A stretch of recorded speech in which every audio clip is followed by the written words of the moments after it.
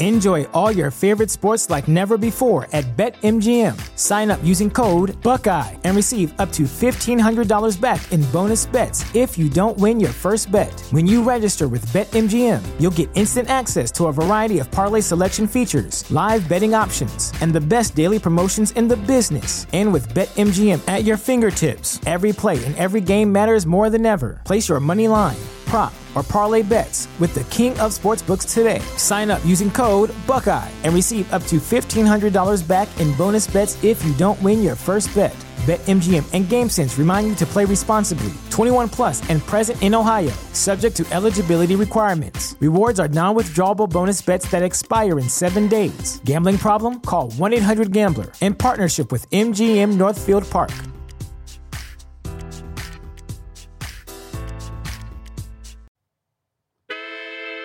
You are now listening to the hottest true crime podcast in the streets.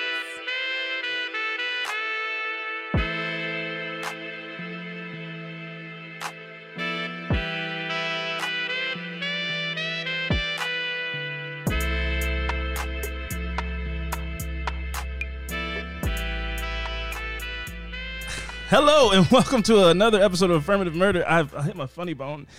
I am Alvin Williams. My pinky's numb. I am Alvin Williams, joined as always by my partner in true crime, Franco Evans. Oh yes, wait a minute, Mr. Postman. Yeah, man, I'm the mailman. Can't you tell, man? Gon' Postal, what up? Hey, man, how's it going? Nah, yeah, I'm good. It's just that, it just is a weird feeling. Yeah, it's tingling. Immediately put your hand to sleep. Yeah. I don't know. I hope we don't have any of those bones anywhere else, and they just haven't been discovered yet. Probably. I think we do, man. If you had one like in the knee somewhere. Well, something. I guess it's probably in your face. That's how UFC fighters get fucking put to sleep, turned into stone. Some kind of funny bone in your jaw. Yeah, man. I went. Speaking of like knockout shit, I went down a rabbit hole of like Mike Tyson. Oh man, on YouTube. Those should have you have to click a thing like, do you agree to watch the graphicness of this? Yes. Man. Are you over 18? Yeah. His compilations should come with one of those. Like you should have to confirm that you're 18. Yeah. He's on there breaking people's jaws and punching them, and they start crying, and oh my god, their head snaps back. Wow. He was a killing machine. He was. I mean, it really was. Well, he was like a nice killing machine. He like help you up after he like. Yeah. Oh man. Fucking knock your block off. Oh my god, and his neck was so thick, like a rump roast. Yeah. Like on his neck was a giant slab of meat. He was a monster, man. Yeah. Just a real predator. You know what I mean? Like a real, like something in his eyes was shark-like. He could hang out with tigers and not get attacked, at least for the time being. He had several tigers as pets. Very interesting. Who did it though in like the 90s? Was that a lot of people? Right? A lot of people didn't though. A lot of people didn't. Celebrities? Or a lot crazy of celebrities. People? I don't think Tim Allen from Home Improvement. Okay, maybe it was just him. Had tigers. Michael Jackson. Michael Jackson might have had a couple tigers, but he wasn't doing what Mike Tyson was doing with the tigers. Oh. Mike Tyson was in the tighty whities, poolside, holding the chain himself of the tiger. Michael Jackson probably had some tigers in a preserve on his land. Still had them with some giraffes. Bubbles was probably kicking it. Serving them drinks and stuff with umbrellas in it. Yep. And all that type of stuff. But Mike was really in the pool with the tigers swimming. That's crazy. And everything. Yeah. Because he also was a predator. I think the tigers could see in his eyes. I mean, he might punch me. If I was to bite him, he might hit me back. I doubt it. Okay. Well, I'm just saying, all the Mikes, the three Mikes. Who's the third one? Michael Jordan. Oh. Michael Jordan, I don't think he had tigers. No, we ain't gonna go into that. You don't want to get into Mike Jordan? I'm saying that like people, it's been like recent people are like, I like Michael Jordan, but as a person, I can't stand him. Michael Jordan was an awful person. Asshole, he was a real dick. He was a real dick, man. He was an overly competitive person and everything. Yeah. So you can't even invite him out to any kind of casual thing like, hey, man, it's golf. You want to put $1,000 on this hole? Like, no, Mike, I just wanted to open up some beers and, have a... No, come on, man. Come on, let's do it right now. Right now. Who can get a birdie first? You're like, look... Don't invite Mike. I bet Michael Jordan didn't get invited to a lot of things. Probably. I was listening to the podcast with Tom Segura and Brian Simpson. I love Brian Simpson, one of my favorite comedians. Mm-hmm. He was like, I bet you Michael Jordan got a friend where he got like, I bet you I die first. Oh, they got it's some kind of bet. Oh, Michael Jordan probably, definitely, but I'll say probably for legal reasons, but definitely contributes in some high stakes gambling types of situation. I think he probably bets on like human hunting, things that you're not going to see on ESPN4. Yeah. Things you got to have a live feed to some country in, Southeast Asia or something where they're playing Russian roulette in a basement. He plays high stakes gambling shit for sure. Yeah. He definitely contributes in the ultimate hunt, which is like, people hunting. Yeah. And Michael Jordan doesn't just do because he got bored. You watch that sports documentary, he used one of his security guards, he was just like, they were throwing quarters at a wall. Wow. Who can get the quarter closer to the wall? This man is worth hundreds of millions of dollars, and he wants your money. That's his thing. Yeah. I think he said that specifically in the doc. He's like, I like when your money's in my pocket. I know I have money, but I want your money. So we're going to play horse. We're going to play tiddlywinks, jacks, whatever it is. I want to put money on the line, and I want your money in my pocket, and I want you to know that your money's in my pocket. He just likes to snatch people's souls, man. That's what he likes to do. But you have to be that to get to where those people got to. Yeah, that's true. They all the three Mikes had that. Every elite athlete had that. I guess you can argue. Bro, you that. think Michael Jackson and Prince didn't like each other just because like they both were light skinned or whatever? No, they were competitive. But it wasn't. And they like, both thought each other was better than the other one. Yeah, but how many Prince people, had a leg to stand on because he's a musician. How many people knew that? I didn't. That they didn't like each other. That wasn't an open like. It was an industry. It was an industry. It wasn't an open rivalry. Now known. Like, yeah. I didn't know that. I always wonder why haven't they collaborated, done music together? And I go, and after a while you go, oh, they just wasn't.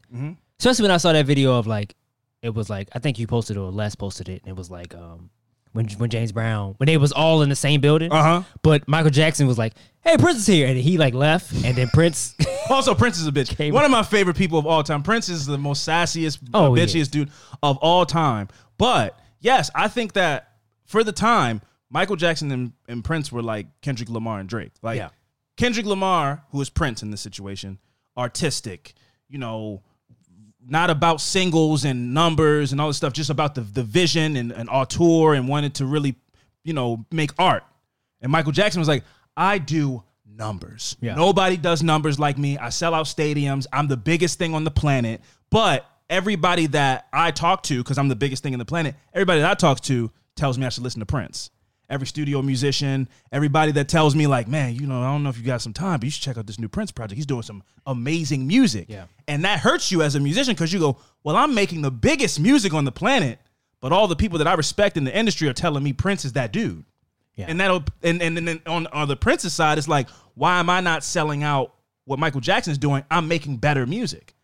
I play 15 instruments. I do this. He's making generic disco music. I'm doing that real shit. They have a different lane of what they do, and they can coexist, but they couldn't coexist together because I think they both thought like I'm better than that person. And we were robbed. Of not robbed having, for sure. A collab. Could you imagine Prince, that funky Prince music with Michael Jackson? Oh, that would have been some crazy shit. You could probably go YouTube something that somebody made, some fake collaboration, but them in the studio together probably would have made some magical stuff. But sometimes that ego. Yeah, man. You got to kill that ego, bro, because it only defeat the ego serves no good purpose. Yeah, but all of that psyche shit plays right into true crime. Oh, all that shit is narcissism. It depends on where you're going to take it. Yeah, some of it is obviously some of it's good. You can do great things, or you can do really horrible, terrifying, man, disgusting things. And speaking of, we got an update on a case we discussed a few months ago. I would say, probably a few months ago. The Christian Obusemele case. Yeah. There's been an update. Courtney Clenny. She had like several names because I guess she does OnlyFans or something. I think she had like a stage name or something. That name I don't know who this.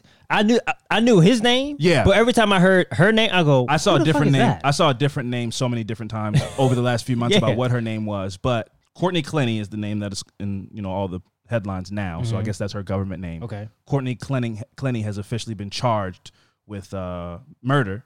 I don't know if it's in the second degree or what, but she's charged with murder in the death of Christian Obusemele. When this happened a few months ago, we discussed it because there was video from across, like they live in these high-rise buildings in Miami, and so somebody filmed her like across a building across, and you could see her talking to police on the floor, covered in blood. She stabbed this guy a bunch of times, and her claim was that it was self-defense. Then there was all kind of conflicting reports, not really too many conflicting, but there were people who were friends with her who said they get into fights, and there were neighbors who said, yeah, they get into fights, but every time we've seen it, it's been her, who has been the aggressor.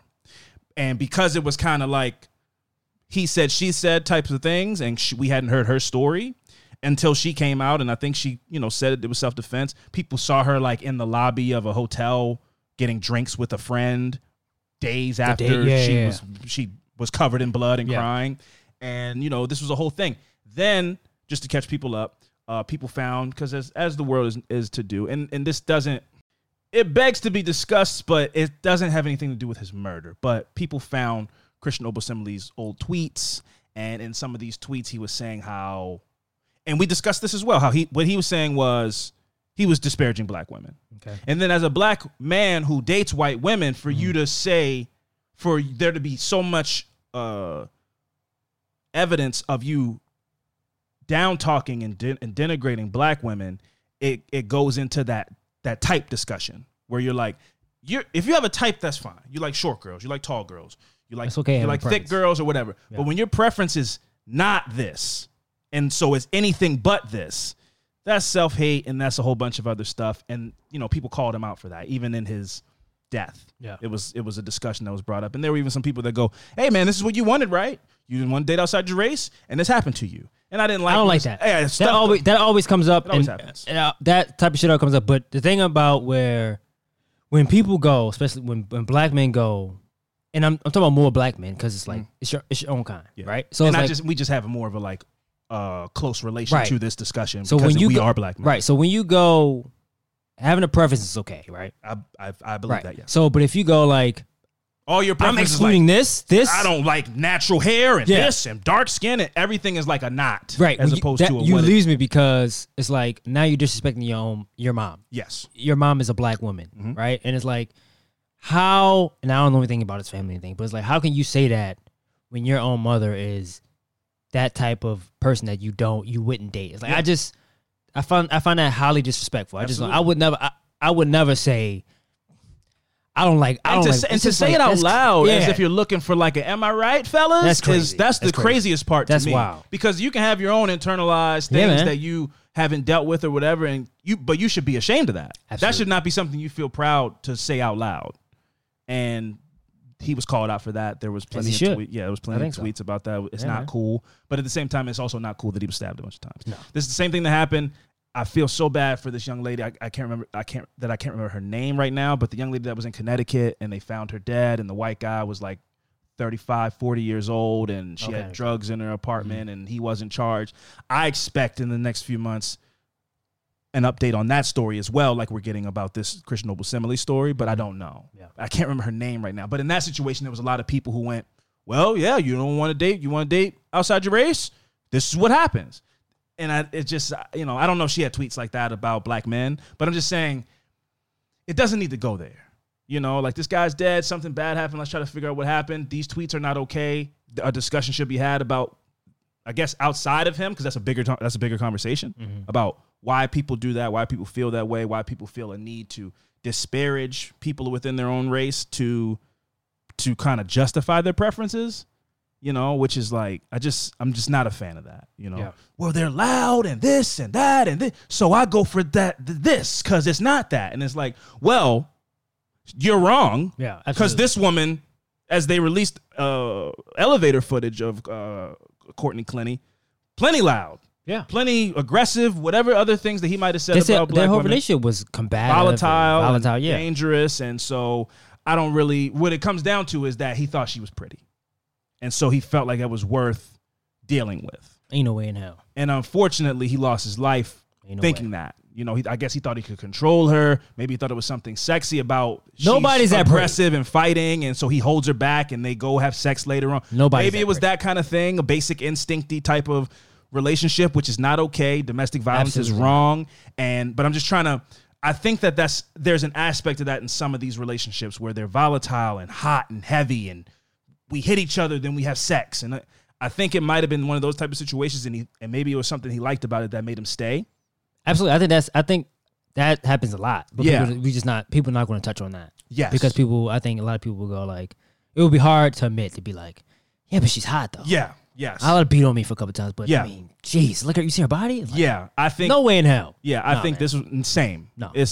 Don't put your hands on me. And unfortunately, they got into some kind of domestic disturbance that night, and she killed the shit out of him. Yeah, man. And she has been charged.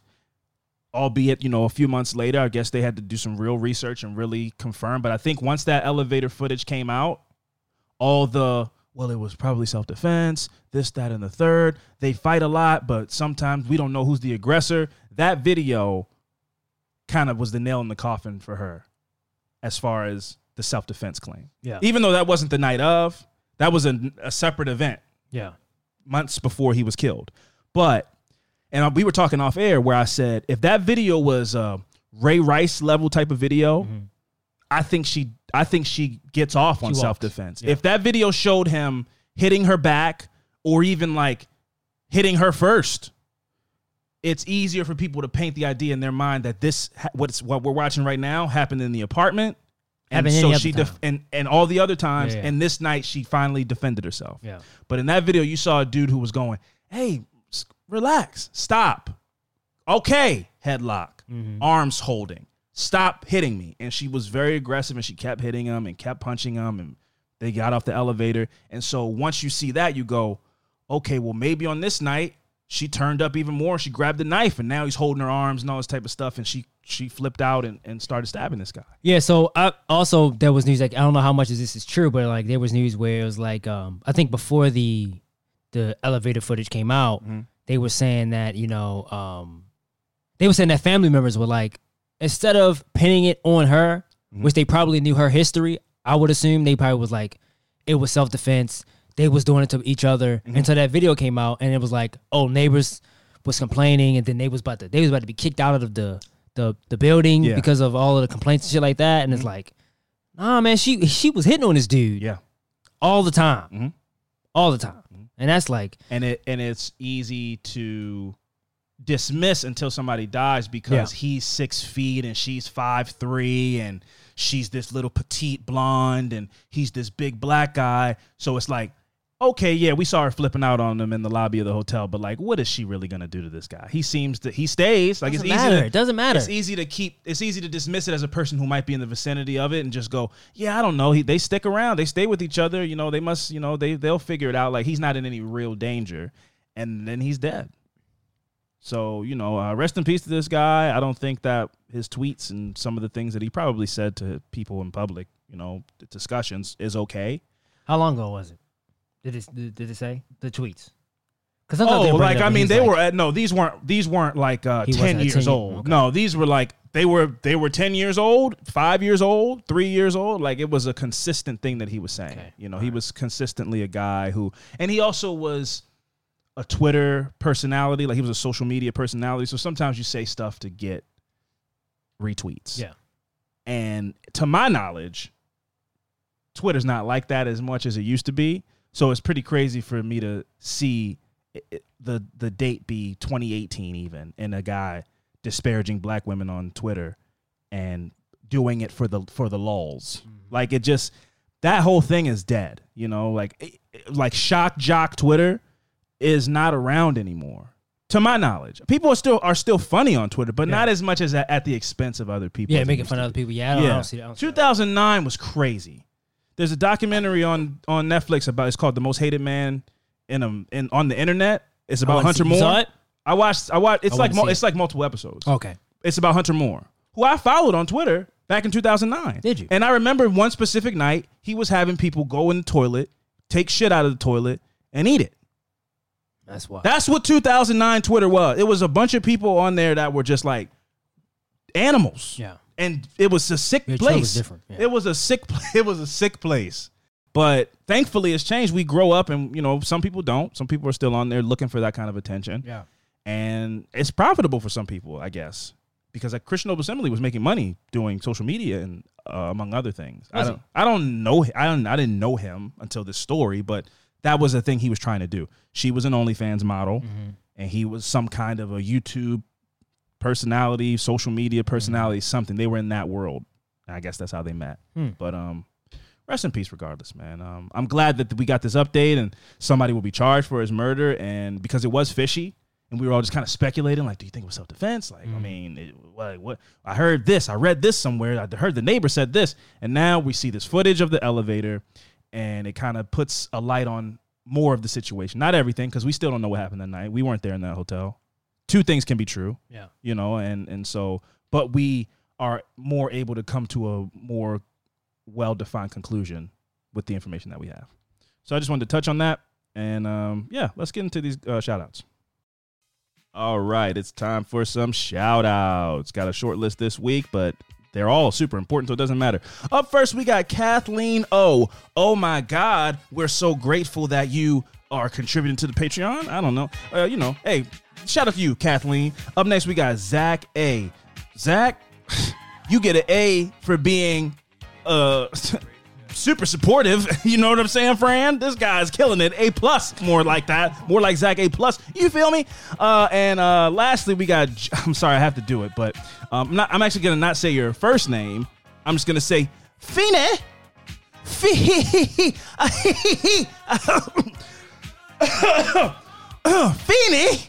So shout out to Boy Meets World. Shout out to that person, Jay Feeney. I had to say your last name because I love Boy Meets World. Thank you for the support. We love you. We're so grateful for you. And we hope that you enjoy the content that's over there on Patreon and absorb it and take it in and laugh and cry and all of those things. You know what I mean? And Fran, before we take a break, we got 2 weeks left. Again, you will not be joining me in Dallas, but I will be in Dallas, Texas at the True Crime Podcast Festival. Very excited to meet and see once again some of my favorite podcast friends, and it's gonna be a super fun time. So if you are coming, come to our booth. Even though Fran won't be there, maybe I'll pull him up on the FaceTime or something like that. And yeah, super excited. So Dallas, Texas, 2 weeks, August the 20-something to the last week of August. I'm not good with dates, Fran. Last week of August, I will be in Dallas, Texas. Hot. 2 weeks? Yeah, 2 weeks. I will be in Dallas, Texas, schwitzing. Doing my best I can to survive because I hear that Texas heat is different. It's a monster. But, you know. So are you going to be walking around? Like, how can people find you? Where will you be able to find you at? Well, I will be at the convention or the festival, for one. And two, I will definitely be where the mechanical bulls are. Right. I'm looking to hop on one of those mechanical bulls, get my ride on. Well, where will you be in the convention, though? How will people be able to find Alvin in the convention? You're gonna. He's got a spot like Where's Waldo type thing. You got to just spot you. Oh, you got to just find me, but look for the dude in the cowboy hat and Spurs. Okay, I'm fully committed to being in Dallas, Texas, so I will have on a cowboy hat and Spurs. So look for me, listen for me, because you know those Spurs, they jingle, jangle, jingle. Yeah.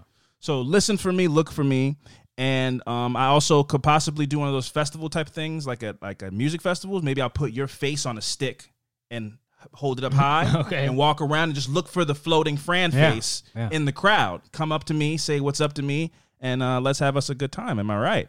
But in the meantime, what we're going to do is we're going to take a quick break, and when we come back, we're going to get into some fucked up shit. So stick around.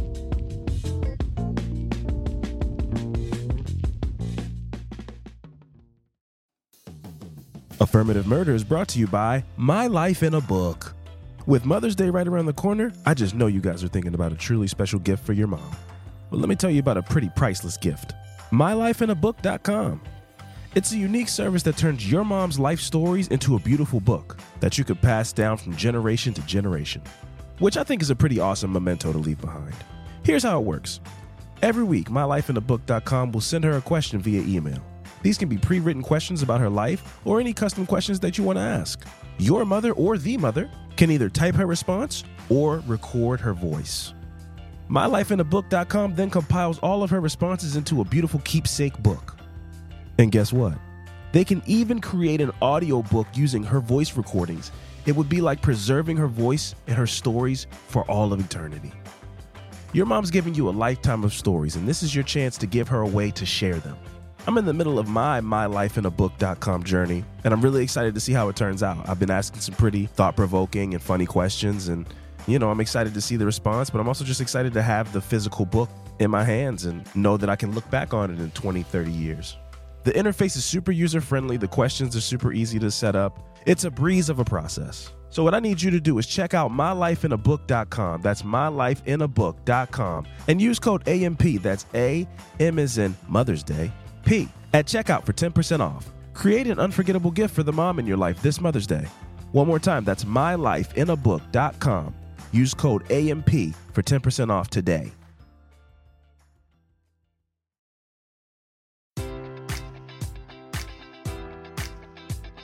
Enjoy all your favorite sports like never before at BetMGM. Sign up using code Buckeye and receive up to $1,500 back in bonus bets if you don't win your first bet. When you register with BetMGM, you'll get instant access to a variety of parlay selection features, live betting options, and the best daily promotions in the business. And with BetMGM at your fingertips, every play and every game matters more than ever. Place your money line, prop, or parlay bets with the king of sportsbooks today. Sign up using code Buckeye and receive up to $1,500 back in bonus bets if you don't win your first bet.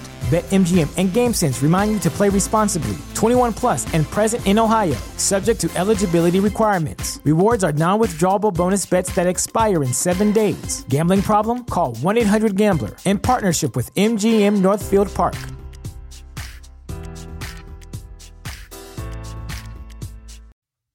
All right, and we are back. Fran, my affirmative murder this week is the story of Joshua Julius Anderson. Okay. So on November 5th, 2006, the body of Evaristo Tobias was found on a Tulsa, Oklahoma sidewalk with a single gunshot blast to the head. Tobias was killed instantly, obviously, and authorities had no suspects. Less than a mile away, about 3 months later, another murder took place. This time, the victim was Christopher Madero, who had been shot multiple times with a .22 caliber pistol in an apparent robbery of just a few dollars in the gentleman's wallet. What year was this? 2006.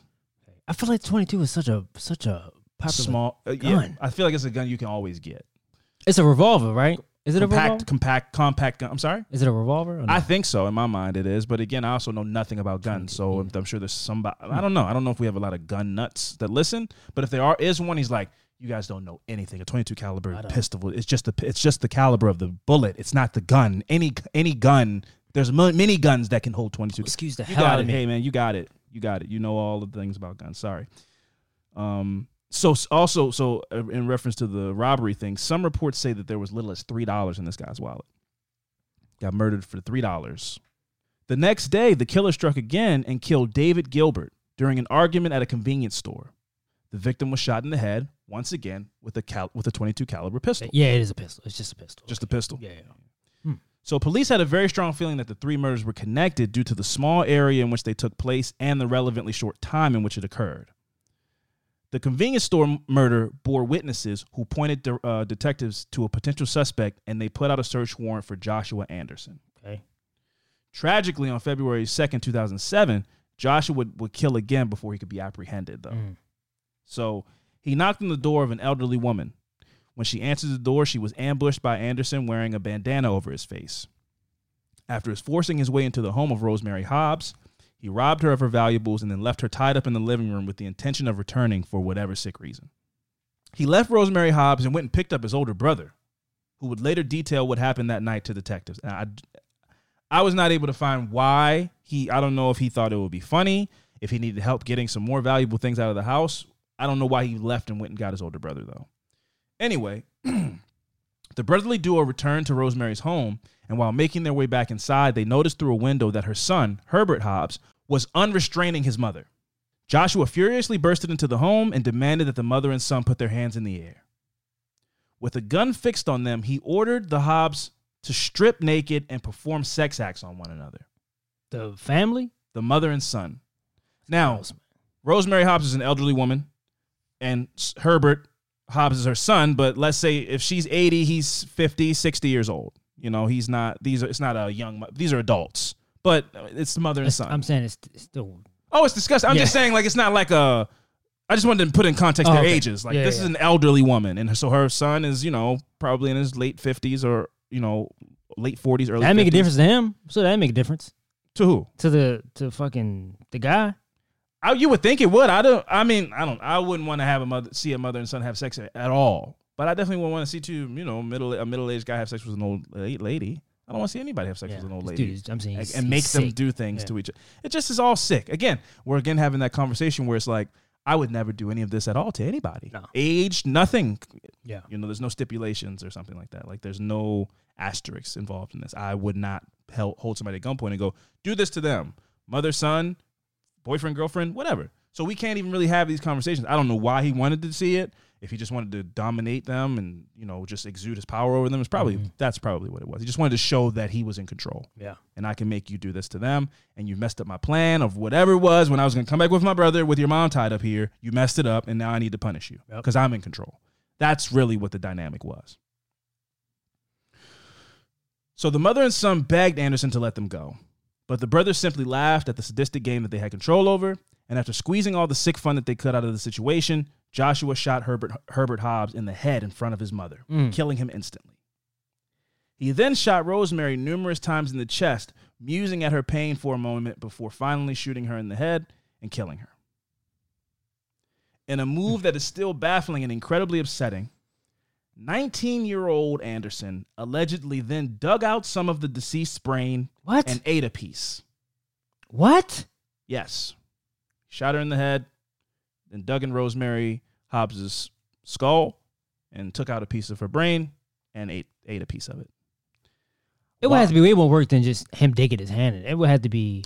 I'm sure it was. I wasn't able to find details on what he did. I'm sure it was very crude, and it wasn't Hannibal Lecter took a finger and went in the bullet hole and just got a little bit of brain and ate some of her brain. I'm not.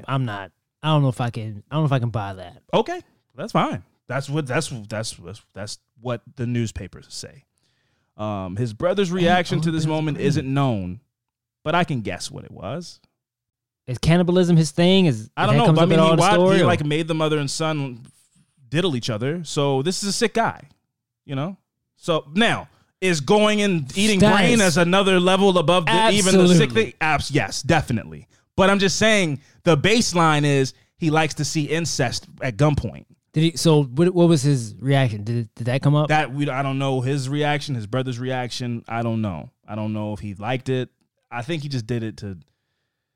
Who knows why he did it? To look cool to his brother, I guess. I don't know. 19 years old.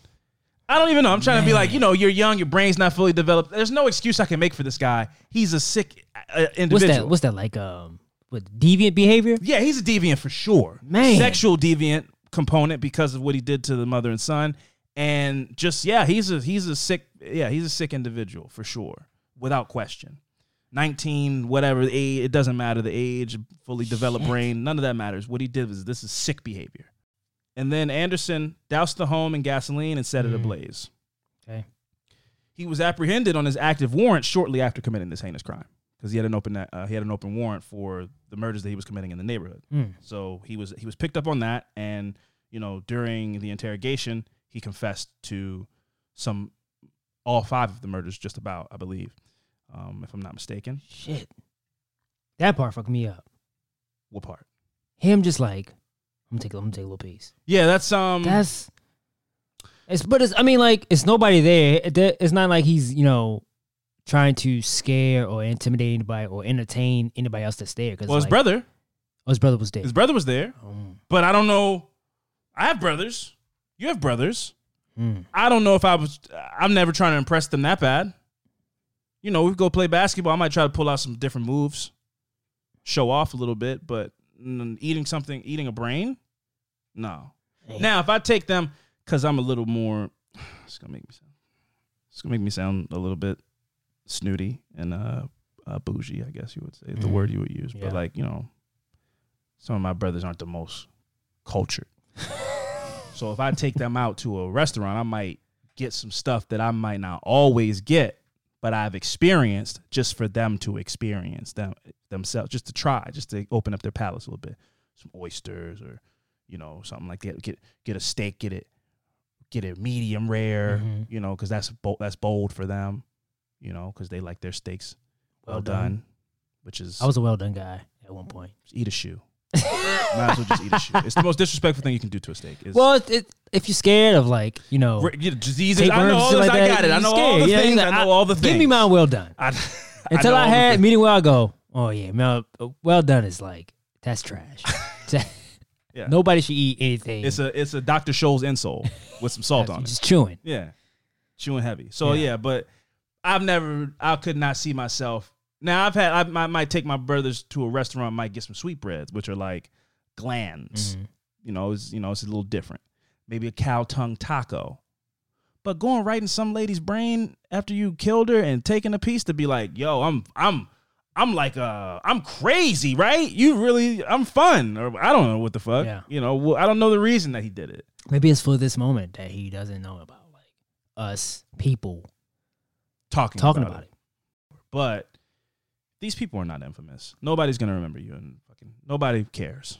No. You're just a pathetic person. Anyway, so except when it's a racial part of it, though. Yeah, when there's racial ties to it. That's when it's like nobody's gonna forget Dylan Brooks.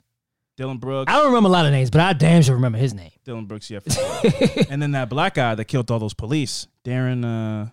I don't know his name. I can't remember his name right now. Ex-military guy. He was ex-military. Yeah. He went postal. Yeah. Yeah. We'll move on. We can move on. Man. So during his trial. Speaking of that, I got a story to tell. So remind me of it when we finish. Okay, cool. Got you. During his trial, Anderson claimed that he killed the 5 victims because they saw his face, which doesn't even come close to explaining why he did what he did on February 2nd, 2007 to the Hobbs family. That doesn't even, because if they saw your face while you were robbing them, and I don't understand, but it's like, yes, so I killed them.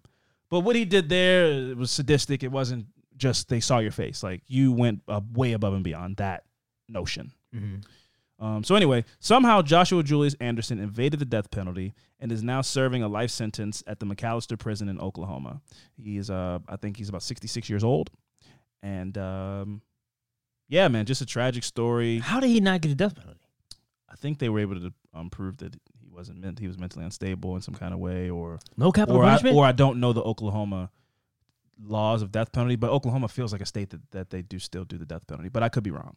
He also might have pled out. He also might have pled out to a life sentence in exchange for full details of everything that happened, and get a full confession. So again, I wasn't able to find all of those details because, and I'll tell you, I tried to get a subscription to the Oklahoma Gazette or whatever.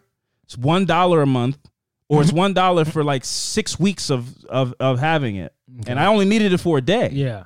And I put in my information and everything, and they were like, apparently your phone number's wrong, and I'm like, I'm trying to support your location. Journalism. Your location. VPN popped up. Yeah, and I'm trying to support journalism, and fix your website. I tried to get the full details. You have to be an Oklahomian. Yeah, you got to be an Oklahomite. Is that what it is? I don't know. Oh, okay. Who cares? I don't care at all. What, are they going to message me and tell me I said it wrong? Please do. I don't care. Won't be going there ever. I'll tell you, if there's one place I'm never going to go, it's Oklahoma. There's not a chance I'll ever go. Won't see the play. Won't listen to somebody who's a music artist from Oklahoma. It's unlikely. Yeah. Won't go there. It's a lot of desert. Didn't we look up something like a town? Yeah, it's a lot of flat land. Open land where it's like nothing. Yeah. Mm-hmm. No, thank you. Good. I'm going to go to Oklahoma City. I'm going to watch Josh Gibbard or whatever his name is. I'm going to go watch Josh Giddey play basketball. I'm good, man. I'm good. I'm cool. Shout out to Oklahoma, though. And whatever you call yourselves. Won't be there. You said you had a postal story? Oh, so there was a story. I don't know all the details, right? But there was a guy, and this was local, I believe, that went postal, but he killed himself in front of, I don't know, I really don't know these. He killed himself in front of the upper management. Oh, like at work? At work. Oh, wow. Like he went harikari, like he killed himself. Yeah. In public. Shot himself in the head in front of like supervisors and shit. I guess it was like. You said here? That happened? It happened, I think it was like Highlandtown or something like that. Oh, wow. Recently, or what are you saying? This might have been like 10 years ago. Wow. But I think it was just like a fuck you. You guys made me, you guys stressed me out or to beyond belief. Yeah, man. Wow. Can you, in 30 seconds or less, really sum up what is so stressful about, is it that the mail is always just constantly coming and coming and coming, and it's always, you got to sort it, and this, like, no, what is the, that. It's not being able to know when you have a set time to get off, but you're not going to always get off on that time. Because you might have more work than. Might have more work. You have some people where it's like they're getting around in the post office somehow by like, and this is like, a lot of people don't know this. Dumping this mail? Is like this, not even that. I mean, like, where it's like, okay, me and you work for the post office, but you got hurt one day. Sure. Now you have an 8-hour restriction. Oh, and I still have pick up the slack. I got to pick up the slack. So some people can't do walking. Like they'll get hurt and they go, I can't do walking. I can't do walking anymore. I only can do mounted and cluster boxes. Are some people milking that?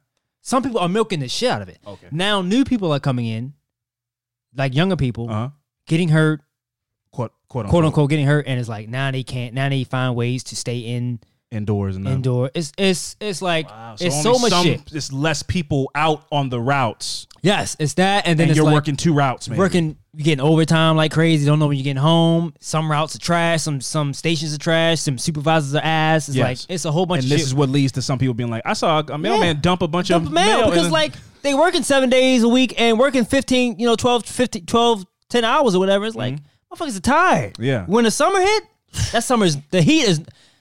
You out there the heat is no joke, man. That shit will wear you down, and at the end of the day, you go home and like I'm exhausted. Yeah, and all that you shit. You gotta get up and do it again the next day. And all that shit plays into a fact because like you have family. Yeah, my dad was. This is a story nobody knows, and my dad was married at one point, and he had a situation with him and his wife at the time. This is before I was born. Where it's like he came home tired all the time, and that plays a big part in your marriage. In your marriage, it's like all that shit plays. It plays a lot, man. The job is not easy, and then people think. Call and complain, but you do have some people that goes like, oh, then you got to deal with that. I understand, what you go through. Thank you. There's some people's like, where's my check? Where's this? It's like, motherfucker. And you already deal. So and then not only that, but then you got to deal with the aspect of going to work and somebody being like, hey, you were late on this, or like management coming down on you in any kind of way. It's a lot of stresses. It's man. like something could break you. It's a lot of stresses, and then you've been out there with mail check. It's like you're a sitting duck sometimes because like you have to be aware of your surroundings at all times. Yes. Some people work in bad neighborhoods. Luckily, I don't work in those type of neighborhoods, but some people do when you first start out. Yeah. People get robbed all the time. Mail people. Yeah, man. They take the box keys. The box, the blue boxes. Oh, yeah. People rob people. A lot of people. It was something happen. People get robbed for those keys. So people can just pop all the mailboxes. Yeah. Wow. Can't believe it's like you are out there and it's like your back is always turned. And it's like there was a situation, not to get upset, but there was a situation where like something happened and then the police came out and talked to the post person, and it's like, don't talk to me out here. I'm not telling you. Then I'm a rat. I'm out here all the time. Wow. Yeah. Yeah, man. It's a lot of shit. It's a lot of shit you gotta think about. Because that's like almost that's fucked. I didn't ever even thought of that aspect. Because like, who's a better witness than somebody who's in a neighborhood around the same time every day? You see the same people all the time. Yeah, so if you work a bad route, I mean, you could get approached by the police a lot, and if somebody sees you talking to the police, that could put you in danger. What? You might come out of a building and your truck's on fire. Yeah, man. You might be on fire. I didn't want to say that, but sorry, but I'm just saying, man. It's like no, I'm not telling you shit. You talk to me when we get back to the joint. Yeah. I'm not telling you shit because if they see me out here talking to you, now my life is in danger. Yeah, I gotta live here. You don't. I'm out here to work day. here. You don't. It's a lot, man. It really is a lot of stuff that people don't talk about and that they don't put in the news. But we have to go through a lot of shit. Yeah, a lot. Yeah, man. I never thought of the people that stick. The people that like when you retire is like. That's why they hit you off. It's like you made it out. You did 30 years of this. It's like you did it. Wow. Enjoy it because like you did it. And it's like yeah, man. It's always like it's a big deal when people retire. It's like, congratulations. Yeah, soldier. Shout out to Mr. Raj, man. Yeah, man. Shout out to Mr. Raj, man. He held it down. All right, well, what we're going to do is we're going to take a quick break, and when we come back, it's Fran's turn to get into some fucked up shit. So stick around.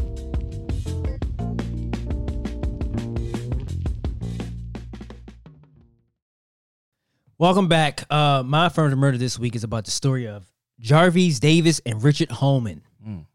They had a nickname. It was the 22 caliber killers. 22 caliber. The reason why, because I'm like, because you hear it, like you go 22. It's just you do hear it a lot. Definitely heard some rap songs. Yeah. But it was a popular. I was 22 guy. with a 22. I don't know. I might have just said that for the first time ever. That might have been a Nas bar. I don't know. I might have just made that up though.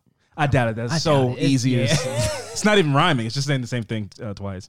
Anyway, go ahead. So Davis, who was one of 8 children, grew up in poverty in East St. Louis. His 4th grade teacher, Annie Quinlan, described him as a poor, pathetic boy who just sat there and said nothing. I guess there are 2 types of people who will take that as motivation, or just like, I guess. But some people could take it like spite. and go like, not motivation, fuck that, spite. Fuck that teacher when they make it. Yeah, but he didn't. I'm gonna throw it in there. I'm gonna make it to throw it in their face. Yeah, that's not motivation. That's spite. And I think kids should be able to succeed without having to spite somebody. You know what I mean? Because that's crazy. When I think one of Biggie Smalls raps, she said I wouldn't be nothing. Exactly. Yeah. Like in the Biggie Smalls documentary, the teacher was like, you're gonna end up being a garbage man, and then Biggie Smalls was like, went up to this chalkboard and showed off that he could do math because he goes, a teacher makes blah, blah, blah, blah, blah. A garbage man, blah, blah, blah, blah, blah.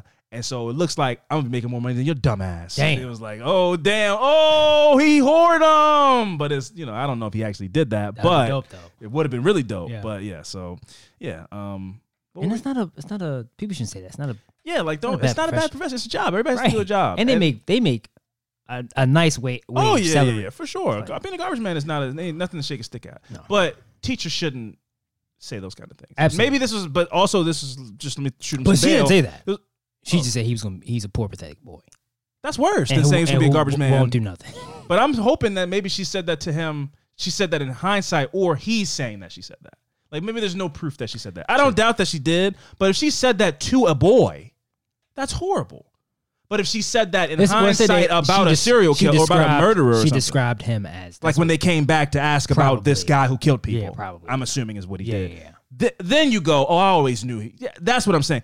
Not that that's... As long as she didn't say it to a boy. My whole point is, as long as she didn't say this to you, you're a pathetic little boy and you're never going to be anything. If you could see that in him and then he grows up and becomes that, and then when they come ask you about him, then you say it, I go, all right, whatever. But you can't say that to kids. Because some of these teachers say some fucking foul shit to kids. Yeah, I know. So that's all I'm saying. You ever had any teachers say some crazy shit to you? No, all my teachers like me. They've just, I wasn't paying attention. I was talking a lot and they didn't like that I was doing that. But nobody ever said I was going to not be shit. Yeah. They all said I was going to do something where I was going to be talking. And so, boom, look at me now. So Davis was known by police as a small-time thief and a reseller of stolen goods and an alcoholic. Okay. So on December 8th, 1978, Davis and Holman allegedly robbed and murdered 78-year-old Frida Mueller. The two were allegedly to have fatally shot her before stealing her television set, a billfold, which I didn't know was a knot of money? A wallet. I didn't know. Oh, bill. That's what it is? It's like one of the foldable wallets. Oh, okay. I didn't know. I thought a billfold was like a knot of money in a money clip. That's what I thought.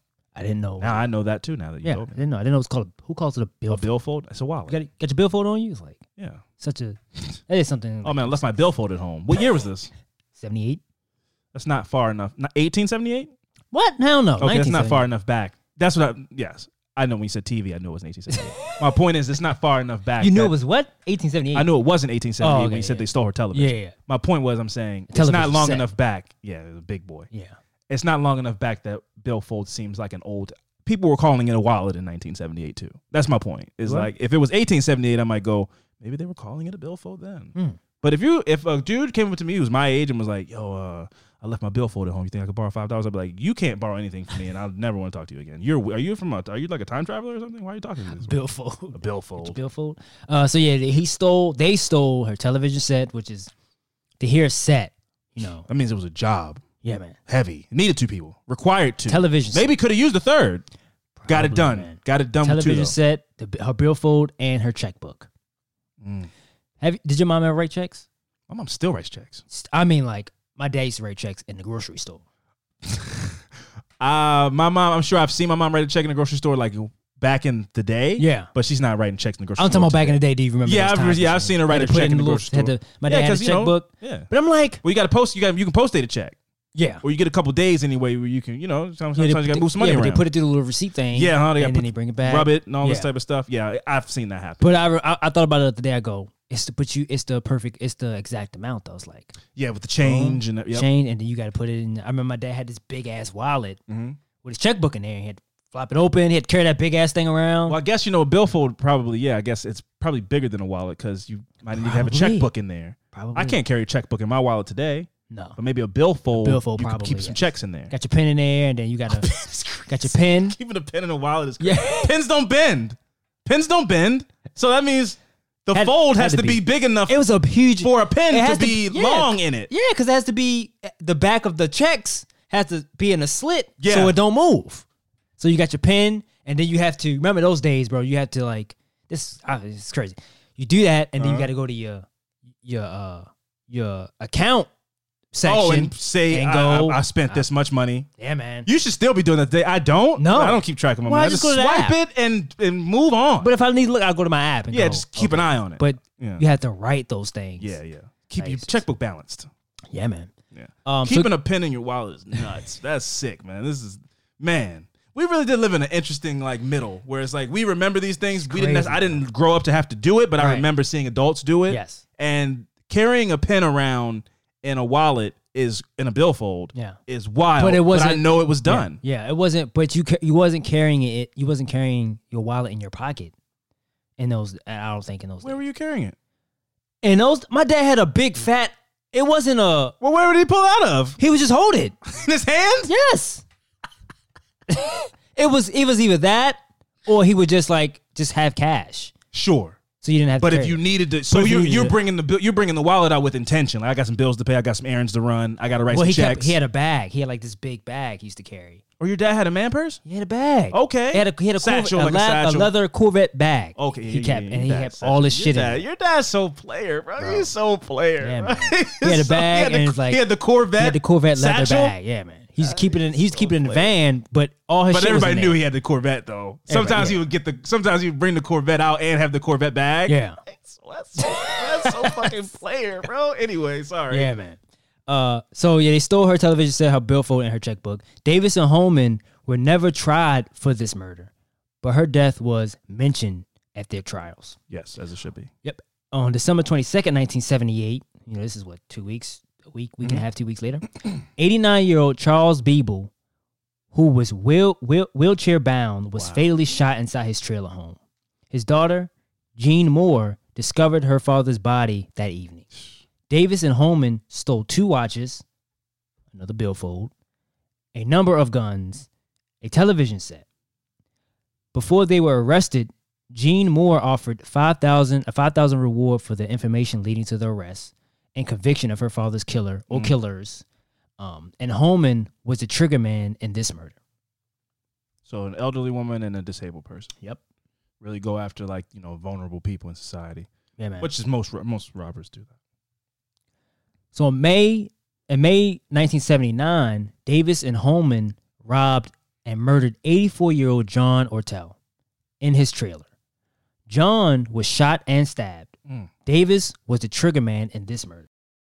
So on July 13th, 1979, Davis and Holman shot 83-year-old. These are elderly people.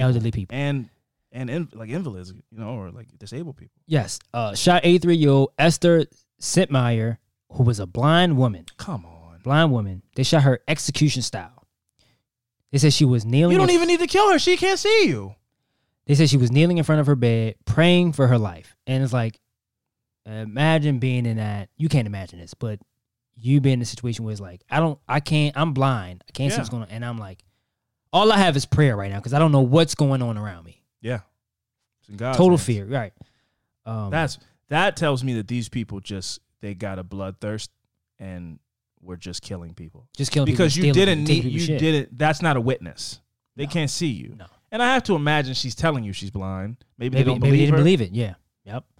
So they shot her execution style while she was kneeling in front of her bed, praying for her life. Her grandson Rodney found her body, and they stole a lawnmower, a replica antique radio, a stereo, a color TV, a .22 caliber semi-automatic rifle. And that was it. That was all they stole. And Holman was the trigger man in this murder. Okay. So Davis and Holman were arrested after a botched holdup at an auto parts store. When the two entered the store, the two immediately shot the owner, James Osman. The bullet struck him in the arm. As Osman fell, his clerk, 21-year-old Frank Cash, ran to the back of the store. Davis and Holman followed Cash, and Davis fatally shot the man as he pleaded for his life. Hearing the shots, the wounded Mr. Osman, the store owner, grabbed his own pistol, confronted the two men, and fired 2 shots at them, and the first with his eyes closed, so he probably never shot a gun before. Just did the best he could. Just the best he could. Yeah. So he shot the first shot with his eyes closed. And the second, he shot another bullet at the robbers when they ran. So Davis suffered a gunshot wound to his back. So he hit one of them, right? And he was taken to the hospital. And Davis was arrested on August 30th, 1979 after medical personnel called the police. Holman was arrested. Yep, Holman was arrested a few weeks later. Police have to be notified whenever there's a gunshot wound in the hospital. Yep. So officials ultimately linked Davis to 10 robberies with 9 people dead and 7 wounded. The alleged and confirmed victims were Frida Miller, who was 78, Edward Campbell, who was 35. Now, these ones I didn't mention. Edward Campbell, who was 35, that's not the youngest. Murray Prestito, who was 39. Charles Beeble, who was 89. Marvin Fort, 25 years old. James Perdue, 63. John Otell, 84. Esther Sentmeyer, 83. And Frank Cash, who was 21. Davis and Holman were never tried for all the murders since both of them had already received the maximum sentence allowed. Prosecutors later said the duo had committed so many murders that they thought prosecuting every case wasn't worth the effort. And we can take that and apply that to a lot of the stories. Yeah, man. Yep. So just take that. That's coming straight from the word of a prosecutor, which we don't always get. We always like, I wonder why. Yeah. We'll take that and we can just apply that in the future to It sucks to. It costs money. It costs money and it sucks for the families, but it's like, why even? It's nothing else we can. He has 6 He's life not going sentences. anywhere. Yeah. But again, it's one of those things where it's just good to hear a judge slam the gavel and say, this is the guy that killed this person that you love for sure. He's not still out there. This person isn't still wandering the streets. This is the guy. Yep. And we can close the case and give you peace. Yep. But I also understand, so we're going through all this. It costs millions to however much a court proceeding costs. And it's to give you closure when we are very certain that it was him. Yeah. But to get the official ruling costs money. We got to pay everybody working and stenographer and all this stuff. I was like, I don't want to hear, as a family, you go, I don't want to hear that shit. Yeah, no, I want this person to be brought to justice for killing my family member, but that's out of a prosecutor's mouth. At the end of the day, it's not worth the effort. It's just not you know what I mean? Yeah. It's just too many resources. John Krangle was an employee for Purdue. One of Davis' alleged victims, Krangle was shot 4 times. And he ended up dying 6 years later from the injuries. Yep. He was 32 years old. He suffered 3 bullets to the abdomen and 1 to the throat. Oh. Krangle's daughter said he had identified Davis as the man who shot him and his boss. So, I mean, that's enough time for him to go, I know who did this. Yeah. This person did this to me. Davis was convicted of 4 counts of murder for killing Charles, John, Frank, and Esther. He was also convicted for attempted murder for the shooting of John. During his sentence hearing, Davis's wife, Cindy, testified that he was not a violent man and she would visit him in prison if he was spared execution. I mean, that's his wife. I don't know what else people would expect her to say. Davis received 30 years for the shooting of Osman and 80 year sentence for killing Ortel and Cash, and a death sentence for killing Beeble. He received another death sentence for killing Sentmeyer, but this was reduced to life without parole on appeal. Although Davis was not present for Beeble's murder, he was convicted under the felony murder rule on the grounds that after committing similar robbery slings with Holman, he should have been well aware that Holman would kill Beeble. So one of them he wasn't there for. But he was aware that it was going to happen. Yeah. And so you know what he was going to do. Exactly. So you will be charged for that as well. But he wasn't there. No.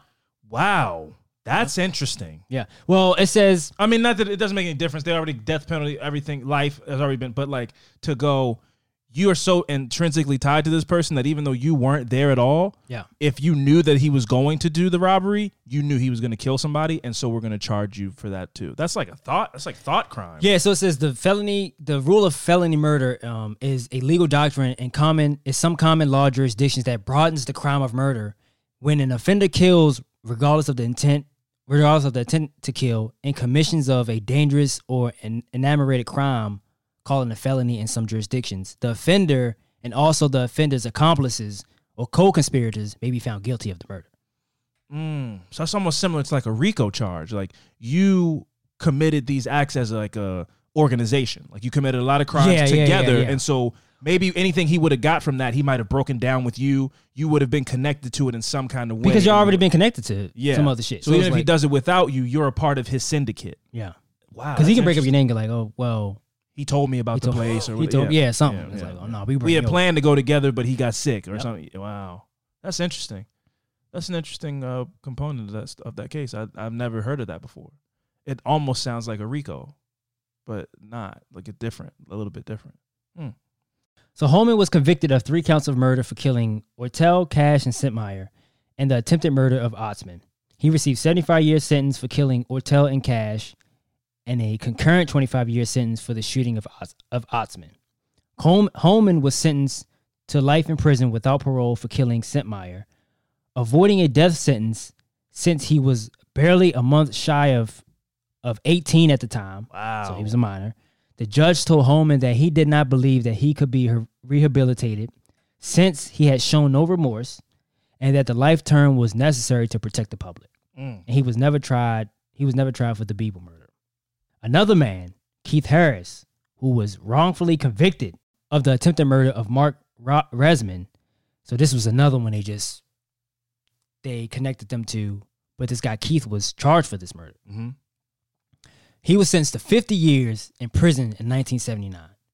December 4th of 1978, Resman, a gas station clerk, was shot 7 times but survived. After giving the robbers $200. He said it was 2 robbers. He was killed after giving them $200. Although Resman identified Harris in the lineup, no physical evidence linked him to the crime. Davis and Holman had confessed to the crime, and ballistic evidence linked them to the shooting of Resman, and police now believe they were responsible for the crime, which is like, now y'all do this, now y'all can go, oh yeah, well, we knew Keith Harris wasn't connected anyway. Right. But now after we do our research, now we know these 2 guys was connected and Keith wasn't, had nothing to do with this. So Harris was released from prison on May 1st of 2001, and his sentence was reduced to 30 years. Governor George Ryan granted him full pardon in 2003. He received $154,000. How much time did he serve for this? He was sentenced to 50, and then they dropped it down to 30. But he was in prison for a few years for their crimes, right? From 79. Yeah, that's what I was saying. So, like 30 years. Yep, 30 years, yep. So he received $154,000 in compensation for the time he spent in prison. Now, 26, 27, 30 years of your life. 6 figures. $154,000. What I want to ask you was, obviously, I guess there could be, I guess it depends on the way you look at it. If there's a number that can be put on, an amount that can be put on and go like, this was enough for the time I served, I was wrongfully convicted. Do you think there is a number that somebody can tell you, go like, that will make you be happy for you? Yeah, there's a number that would. There is a number? Okay. There's a number. Realistically, though. Happy, no. Able to claim back some of my life? Yeah. Yes. It's not $154,000. Absolutely not. But at the same time, because if you started to play the game of, I don't know what Keith Haring was doing with, was it Haring? Harris. I don't know what Keith Harris was doing with his life. If I was like in school to be a doctor and I get wrongly convicted of a crime, and I think my earning potential was $80,000 to $150,000 a year, and you steal 20 years of my life, then I need whatever I think I would have made in my life in that regard. With that, yeah. But if I'm 25 years old and I don't have a job and whatever, and you are like, we're going to give you $3 million, would you have made $3 million in the 25 years that they stole from you? No, probably not. go, probably not. And this is me just talking logistically. Yeah. You're stealing people's lives. I'm just trying to break it down in a way where I go, there is a number for this reason. Like, would you have been a millionaire in your lifetime as a person who, you didn't kill this person, but you were a petty criminal, you were robbing cars, stealing stereo systems, you weren't in school, you dropped out when you were 14 years old, you kind of were on the path to being a career criminal. Now, can we play the fantasy of like, well, anybody could get inspired any day, could have become a motivational speaker, his life could have turned around in some kind of way, but we're just talking statistically. Yeah. If statistically you dropped out of school when you were 15, you had no prospects of a career, you had a part-time job at best, would you have made $5 million in your life? And I would say no. So if they steal 25 years of your life and they give you $5 million, are you happy that they stole 25 years of your life? No. But in these 25 years, would you have made $5 million? And I think in a lot of these cases with these kids, my guess is no. Now, you talk about the exonerated 5, a lot of these guys, because they went through this harrowing experience, have now found career paths as, advocates for people that are, they found a career through this that they might not have found if they were just kids that never got in trouble, living in New York, doing whatever it is that they were doing, but who knows what their potential is. I don't know what their potential was because it was stolen from them. But if you realistically ask yourself, would I have become a millionaire in the time that they stole from me? I think a lot of these people would probably say no. But would you rather have the time? Maybe. Yes. It all depends on. Yes is my guess. Yeah. Yes is my guess. But there could be people in these situations that go, I don't know. I might have been out here. I might have had a whole bunch of kids. Like my life could have gone and my life was stolen. Prison was hell. I hated it. But I came out of the other side and I found a purpose in life. I'm advocating for people who are, getting convicted of crimes unjustly. Like I found a purpose through this hell. Yeah. But I'm talking about you though. Me? Yeah. Yeah, there's a number. There's a number? Mm-hmm. But before we get to that, so when you bring what's up the time? 30 years. 30 years? Yeah, 30 years.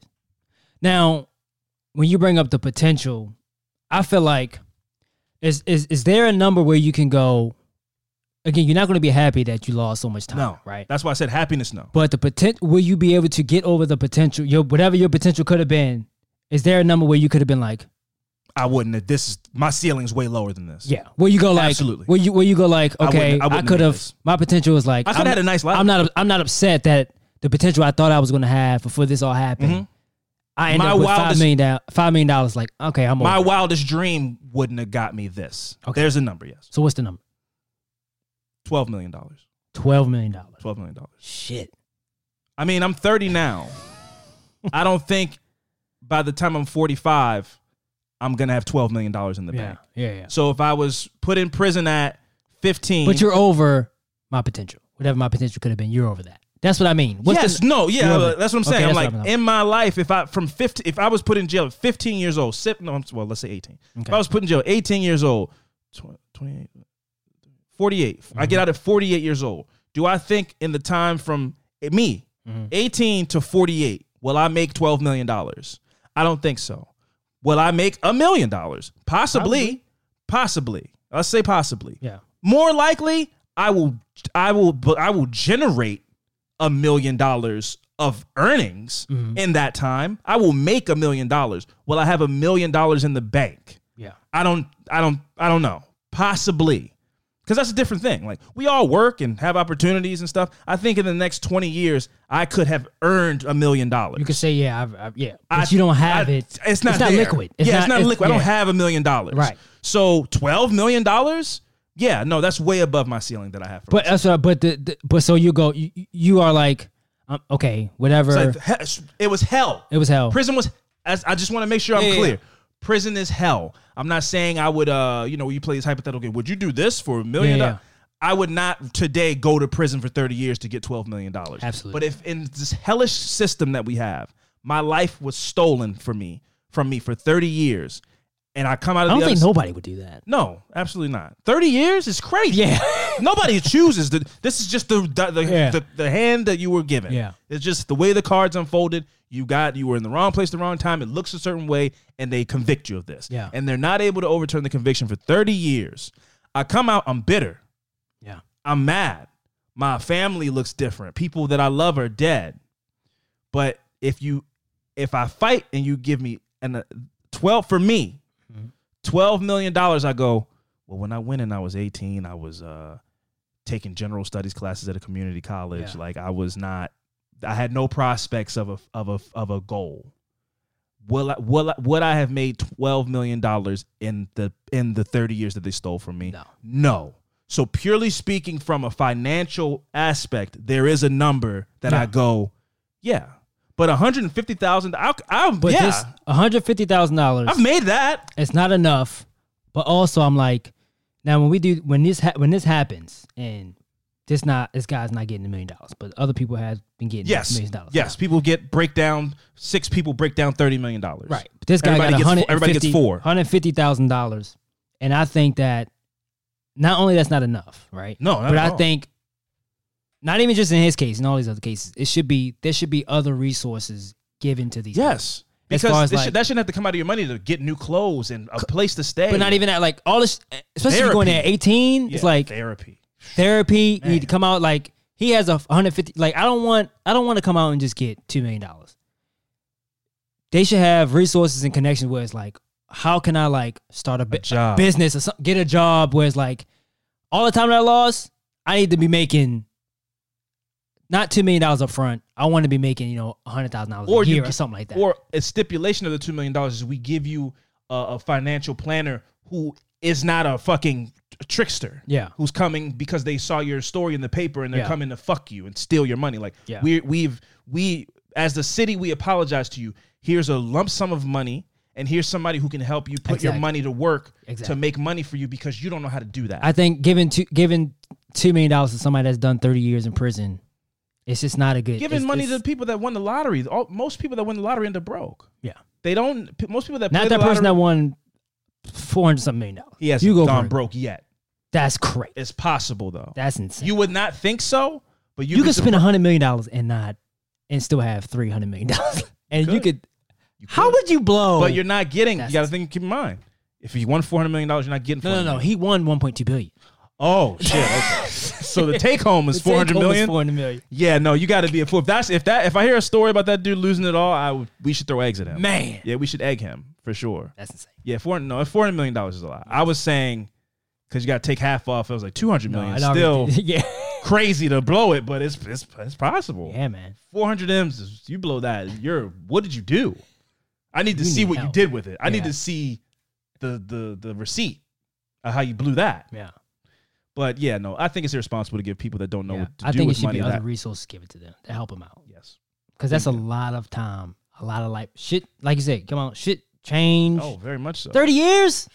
Especially if you come out in 01, a whole bunch of shit changed. 70s. A whole bunch of shit changed. In the 70s. The world is different. It's different. You come out if you went in the 80s and come out now, you're fucked. Yeah. I mean, you need help. Yeah. There's no way you get tricked by somebody going, hey man, I don't know if you heard of crypto, but I can turn your $1 million into 17 million Ethereum coins. You're like, oh, 17 million sounds like way more than $1 million. Oh, we lost it. The market tanked. So sorry, lost it. It's gone. That's a big change. And man. I changed my phone. Shit that was there in the 80s. It's gone. Yeah. It's like wild times. Yeah, man. But like I said, in that conversation, people need more research than just a lump sum of money. Just a lump sum of money. Absolutely. But just to put it to bed, like you said, 30 years, $12 million. Yeah. Me. I agree with that. And I'm bringing home. Yeah. Not $12 million and the before taxes. Yeah. I need $12 million after taxes. Yeah, I get that. You got a number? Do I have a number? Mm-hmm. That 15 million. 15 million. Yeah, I think it's not $150,000. No, I'll go. Excuse me. $150,000. You might not make it out through the year with that. You got to fucking buy a car, get an apartment at least, buy new clothes. By the time you that's half of it gone. No, just to get situated. And no job, no skills. No, it was $154,153. That's the exact amount. You coming 50 off the top just to get settled. Yeah. Just to get a car, a place, some new clothes, see your family. Yeah. Take all that type of shit. That's 50 off the top. Yep. Now you got $100,000 with no job, so you're paying your rent with the money that you have set aside. Now you're taking off at it. Yeah. Now you want to go out, family. Let's take everybody to dinner. We should have a cookout. Yeah, we should have a crab feast. You don't have. That's what I'm saying. You don't have the shit in place for you to make more money than you exactly. Have. You're only depleting. You have no way. What job is he going to? I mean, what job is he going to get? No skill set. Starting off is like, what? You go to get a job. I'm not saying McDonald's is a bad job, but you go to McDonald's is like, you're eating into whatever money you're making. Yeah. It's not enough. No. And then you start to play that game where it's like you might go, well, I got $100,000 in the bank. I'm not working at McDonald's. No. You start to. It's crazy the psychological games that come into play. Where you go, I got $100,000. I got 6 figures in the bank right now. I'm not going to go work. I'm good for right now. I'm good for a little bit. And that shit has be gone in a second. Money is dwindling every day. You eating fucking steak and shit? Nah, man. Yeah. It's just you're not set up right when you come out. No. Here, take this money. And it's like, okay, now go figure it out. Yeah. What? Half an apology and some money. Yeah, so like, man. I have no resources. Yeah, when I never brought it up, but whenever we talk about it, it's like they get millions of dollars, and sometimes it's a group of people. It's like you got to split that up, and then it's like you come out, could be damn near the same person, whatever shit you done got addicted to while you were in prison, and come out, and it's just I just don't think it's a good thing. It's a tough spot for sure, all around. Yeah, besides your life getting stolen, but yeah, it's fucking. So Davis conceded in his involvement in 2 robberies in which the victims were slain, but denied his guilt in killing Beeble, the crime which sent him to death row, and denied having personally committing any murders. Although the confession of Holman, who never denied any of the murders, implicated Davis in additional murders in which he was the alleged trigger man. So at this point they just like trying to. I didn't do. You know what I'm saying? He's like, I was at this one, but not at that one. Yeah, he was the trigger man on this. I was the trigger man on this. Yeah. Davis argued that his own confession had been physically coerced by investigators and alleged that they had threatened to kill him if he did not talk. The police denied all of those allegations. That one is, I don't know if they go that far. You know what I mean? Because I don't know if I would believe that. I don't know. Sandra Bland was killed in prison. If I was in the interrogation room and they go, you better say you did it or we'll kill you. I go, you overplayed your hand on that one. I don't know if I believe that. You might punch me or something. Do that. You're not going to kill me. You're not going to kill me. Yeah, like, I mean, you could say, we'll make it look like it and then you won't get a good deal. I will beat you up. We'll leave you in here. It's like a partner look at him like, why would you say that? We all the leverage that we had is sign lost. this right now. We're gonna lock all the doors and light this whole room on fire. You go. I don't think you'll do that. Yeah, I'm scared, but y'all won't. Yeah, I'm gonna call your bluff on that. I will call your bluff. Exactly. Let's play chicken. Hey, yeah, we will kill you. Can I talk to you over here for a second? Yeah. Hey, man, what the fuck was that, man? Got excited. We can't. Sorry, man. I just was like, I got real into it. I was watching New York Undercover earlier. Just got real, coaches. They got real excited about it. Well, man, what are we gonna do now? I mean, we can't. We can't kill him. So now how do you suggest we proceed from here? I don't even know. No. I don't you know. have no leverage. All leverage is lost after you get my lawyer here. Or kill me. Yeah, or kill me.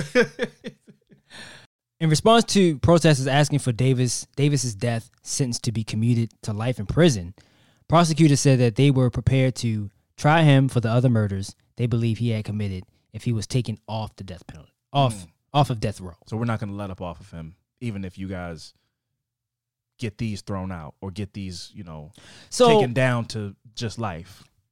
But then the prosecutors go, okay, well, we have other cases where we know he was there and he did something. So we'll just. Oh, so these are people that's on his side. Yeah. I was thinking, I was going like, yeah, why would they? They want his death sentence commuted to life. Yeah, okay. I was like, why would they say kill him. They don't want him to kill him? I'm confused. Okay. They're protesters of the judicial system. Got you. Okay. So at Davis's clemency hearing, numerous relatives of his victims asked Illinois' Prison Review Board to recommend clemency. Oh, wow. Yeah. Pam Cash, the widow of Frank Cash, who had given birth to her first child only 30 hours after her husband was murdered, said someone responsible for so many murders did not deserve any mercy. John Beeble. So, no, she wasn't asking for clemency. Wait. And this is another part I was confused about. Yeah. She said that the victim asked the Illinois Prison Review Board to recommend clemency. Clemency, I thought, meant like leniency. Yeah. Clemency so that's why I was like a release. That's right. That's why I was confused. It's either this was not worded right, because that doesn't make any sense. And especially after what you said after that, where she goes, somebody that's responsible. That's what I'm saying. So I'm like, that must have been not. It had to be, because clemency is like it's like mercy. Yeah. Yes. So I was like, wait, what? That can't be right. Clemency is a mechanism for granting a person convicted of a criminal offense relief from a court-ordered sentence or punitive measures. There are 2 main methods through which clemency can be given: a pardon or a commutation of a sentence. Now, a pardon will release you. Right. And a commutation of a sentence will be changing a death penalty to a life sentence. Commuted. So, that was worded wrong. Because if she goes, I'm asking for you to give him clemency, whether it be a commuted sentence or a pardon, nobody who's killed this many people deserves leniency. Or she wants him to suffer. Yeah, in prison. She should be there based on what she said after. She should be there asking that you deny clemency. That's what I mean. But I mean, like, or she want him. But even if this was right, she want him to suffer in prison for life, not the easy road of the death penalty. That's interesting. Because I feel like that could be no mercy. Yeah, you know what I'm saying. You go like, I want you to suffer in prison for a long time. Yeah. I didn't think of it from that angle. That could be what she meant, or it could be worded wrong. That could be what she meant, though. I didn't think of it from that angle. He doesn't deserve a quick way out to die. I want him to suffer in prison for the rest of his life. Yeah. Interesting. That's interesting. So Jean Moore described finding her father's body while delivering groceries 3 days before Christmas. She said, "I found him sitting in his wheelchair, dead, with a bloody wound in his chest." She said, "For the past 16 years, I have tried to erase the image from my mind, but I have not succeeded."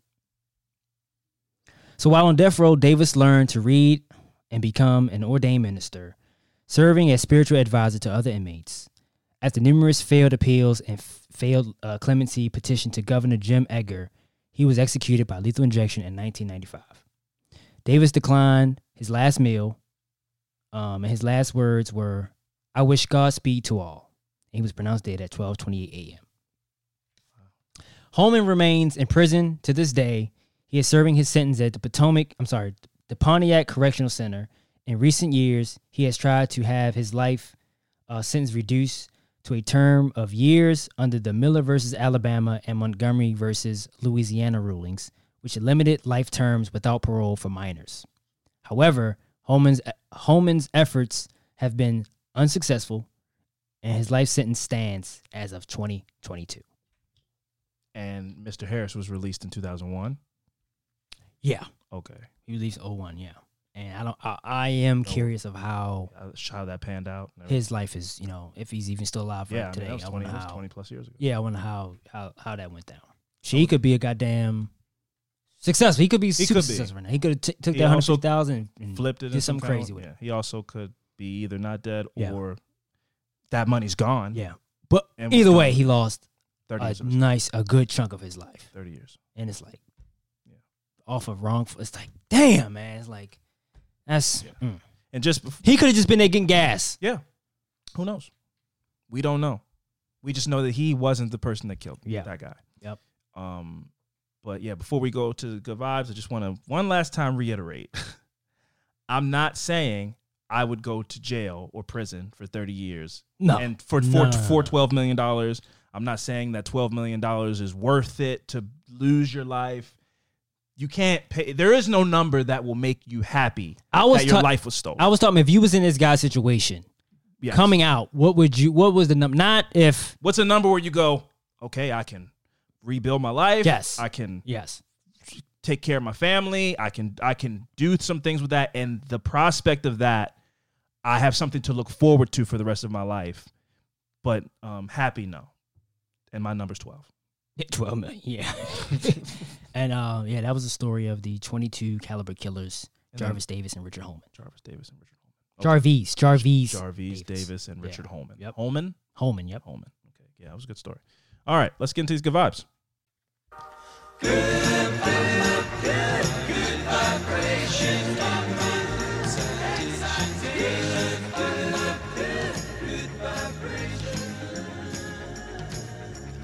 Welcome back to our Good Vibe segment. My good vibe is about smartphones.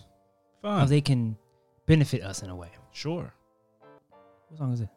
I don't know. It's just a hip hop. I thought it was going to be, so you feeling good. Boom, boom. Oh, yeah. Like that. I was about to start jamming up in here. We don't play that Target music up on Affirmative Murder. Back to school special music. So far from being dumb or making us dumb, the use of smartphones can actually boost people's memory skills, according to a new study. Mm-hmm. Scientists say that rather than making us lazy or forgetful, now we've heard all these negative stuff about how smartphones are bad. Yes. But what isn't? What isn't? All kinds of shit with it's how you use it. Isn't bad. So scientists say that rather than making us lazy or forgetful, the digital devices provide a valuable service of strong, very important information of low complexity, which frees up our brains to remember other things. Yes. The University College London team says using a phone as an external memory not only helps people remember what's stored in the phone, it helps them remember unsaved information too, like passwords. I think passwords is a big, for me anyway. Yeah, but if that ever crashes in some kind of way, I'm fucked. Yeah, man. I got facial recognition, thumbprint recognition. I don't know any of my passwords. The suggested password for Apple phones is crazy. Yeah. It's like suggested password 17 it's crazy. JX-111 dog. You're like, I'll never remember this. No way. So neuroscientists have previously been worried that using too much technology could reduce our brain function. For the study, the team developed a memory task to be played on a touchscreen digital tablet or computer. The test was taken by 158 people aged 18 to 71. They said, we wanted to explore how storing information in a digital device could influence memory abilities. Lead author Dr. Sam Gilbert said, we found that when people were allowed to use an external memory, the device helped them to remember the information they had saved into it. Participants were shown up to 12 numbered circles on the screen and had to remember to drag some of these to the left and some to the right. The number of circles that they remembered to drag on the correct side determined their pay at the end of the experiment. Ooh, I like mind games like this. Yeah.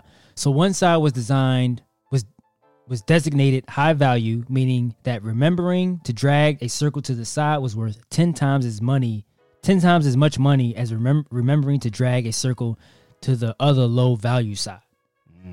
They had to use their own memory on half of the trials, and they were allowed to set reminders on the gadget for other half before all the ones that performing the task 16 times. Yeah, so it's like, remind me of the ones that give me the most money. Yeah, that's pretty much. Somebody was like, "Oh, I got this." Sure. Everybody else all fucking. Oh, you forgot the one that's $1. Okay, cool. Oh no, the $50 one I remember though. Yeah. So results published in the Journal of Experimental Psychology show participants tended to use the digital devices to store the details of the high-value circles. When they did so, their memory for those circles was improved by 18%. Well, if you add money and some type of incentive into it with money, they go, "Oh, shall yeah." So their memory of low-value circles was also improved by 27%, even in people who had never set any reminders for low-value circles.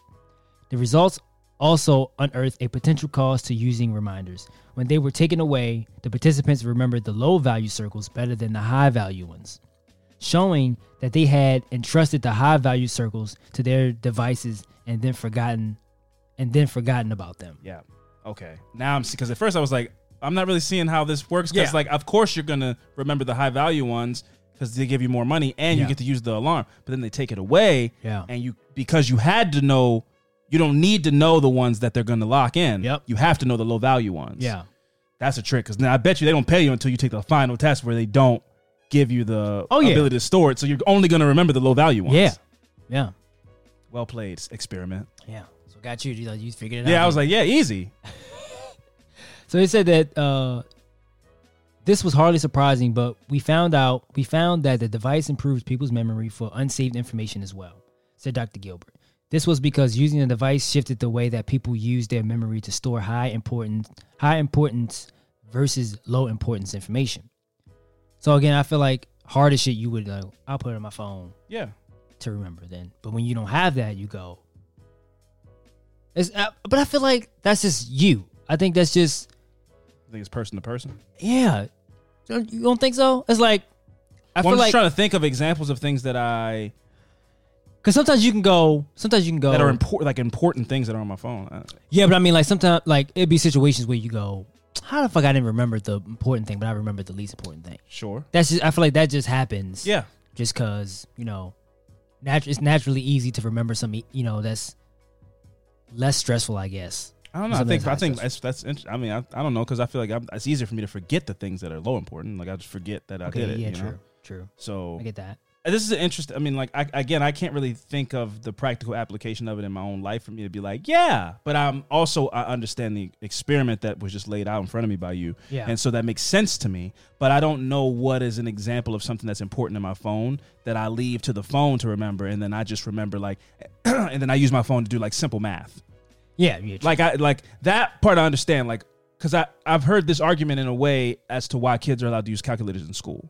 But I'm still kind of against it because, like, when you're out in the real world as an adult, you should know how to, like, calculate a bill tab or, you know, give somebody a good tip or something like that. And, you know, yes, I will use my phone to calculate 20% on a $100 bill. Or not, like, you know, 125 or something. Or something a little off where I go, it's easier for me to just put it in like this. But I don't know what the opposite of that thing is that's hard that I leave to the phone. I leave everything to the phone. And that's why I think it's a detriment. But I think that the argument is like, well, you know, if you're just doing if you're doing math, you're trying to do math in the class and you just need to know what 7 times 7 is really quick, you just put it into your calculator. But like, that's not good. Right. I don't think. I did hear I saw on Twitter that the biggest scam was the TI-83 calculator. Is the biggest scam ever. Yeah, because you don't do any of the things that it does. But everybody's like, you need one to go to school. I didn't plot a graph. I didn't plot a graph on that thing not at once. Play the snake game. It was the game when they was a bit. Spelling boobs. Yep.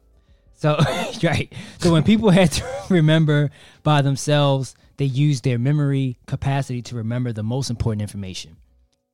When they could use the device, they saved the high important information into the device and used their own memory for less important information instead. Sure. He also warned of the necessity of backing up important information in case the device stops working. Yep. So that was I thought that was a pretty interesting. It's an interesting study experiment. Yeah. But that shit, intriguing. You don't think about that shit until like somebody pointed it out. Yeah. You go, oh yeah. Yeah. These are that. I don't know any of my passwords. Nope. And I don't think about it until sometimes I do think about it where I go, man, I think if this about it crashed until I don't know it. Yeah. And I go, up, reset. Where you got to reset. Yeah. Then you're like, well, what's Apple? the email address I had to use 7 years ago? Like, it's a whole thing. Yeah. You know, so it's hell when these things betray Is you. anybody like, I wonder if people, is MySpace still a thing? MySpace? Yeah. I think it still exists, but it's a whole different, it's used for, I think it's for music. Like, so you can't even like, exclusively. if somebody knew their shit still. I don't think those accounts are still up. I don't think so. Okay. Maybe, but I don't know. Like, can you go on MySpace and log into your old account? I think the whole algorithm is different. Store it? You think it's stored somewhere, or it's possibly? It's just gone. What'd you do? Why are you asking? No, I mean like if somebody remembered their Facebook, their MySpace password. Yeah. Somebody be like, log into your old log MySpace. into it. Like that'd be crazy. Who has the same email from 20 years ago? 20 years ago. Yeah, I don't know. I don't think so though. I think that MySpace, the URL still exists. Mm-hmm. Like, I think it's a music website now. I think Justin Timberlake bought it. Really? But it's like not the same thing. Yeah, so I don't think you can go on there and log into your account from 20 years ago. Yeah. But that doesn't necessarily mean that you couldn't, a person who's computer savvy couldn't like backdoor log in some kind of way, find where that stuff is stored, because everything on the internet kind of lives forever. Yeah. And find your old account. But it would be like somebody would have to really want to find something on you. Yeah. Not like me. Have to be like a hacker. You'd have to get like hacked, like a real like Mr. Robot type of shit. To my knowledge, if it's on the internet, it's kind of on the internet forever for the most part. I agree with that. Yeah. My good vibes story is, good vibes to me. I'm always interested in stories like this. But San Francisco will consider ending all prosecution for psychedelic drug use. Okay. So city lawmakers of San Francisco have introduced legislation that would significantly move forward the decriminalization of psychedelic drugs or substances. The bill will hopefully reduce nonviolent drug possession and make it easier for health practitioners to utilize the powerful therapeutic benefits which substances like psilocybin, ketamine, and DMT have proven to have. It is not a total legalization of use and possession, nor even a total decriminalization of use and possession. The exact text of the bill is as follows: City resources not be used for any investigation, detention, arrest, or prosecution related to use of entheogenic plants listed on the federally controlled substance Schedule 1 list. Supervisors Dean Preston of District 5 and co-sponsor Supervisor Hillary Ronan of District 9 introduced the resolution on July 26, but with the state Senate in recess until September 1st, they will have plenty of time to consider the benefits amid an epidemic of mental health. They said, quote, "We're not in a position to turn away old and new healing modalities that are effective." This is a quote from Marjorie Strum, an advocate for decriminalized nature in San Francisco. She told this to Filter, which is the publication this is from. "We know the setting matters, So this threat of prosecution and illegality is really overbearing. Much of the nation's pioneering research on psychedelics goes on in San Francisco through institutes like the Translational Psychedelic Research Program and the California Institute of Integrative Studies.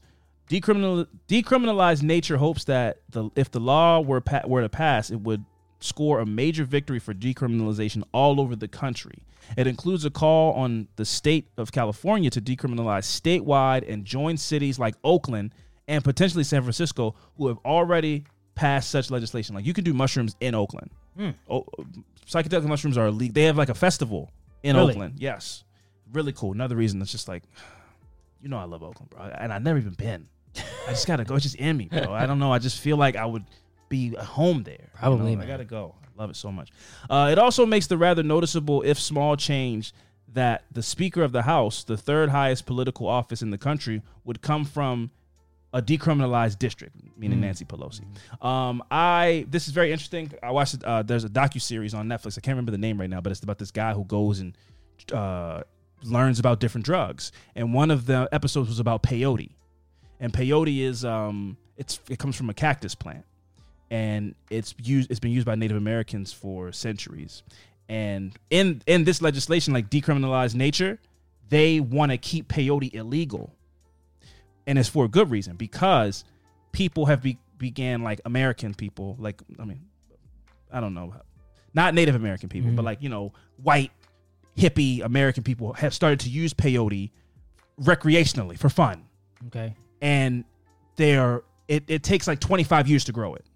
Really? Yeah. So if you abuse it, you're taking away from the native people who use it in a spiritual way, not to just get high and watch fucking Jay and Silent Bob, whatever.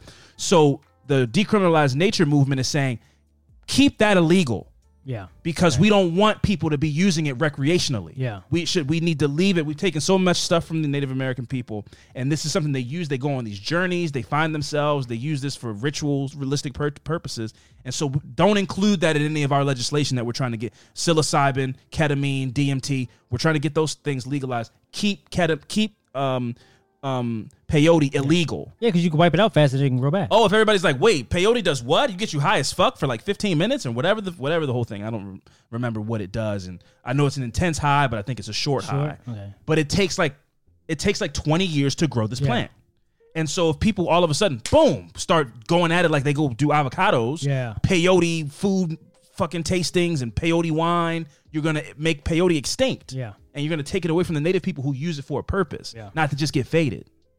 So, the decriminalized nature movement is really cool. And I watched an episode of the show about it. I can't remember the guy's name, but he's really cool. And he goes and every episode is dedicated to a different type of drug. And he gives you the history of it and all that stuff. It's really cool. It's on Netflix. I can't remember the name of it. But anyway, that was my good vibe story, man.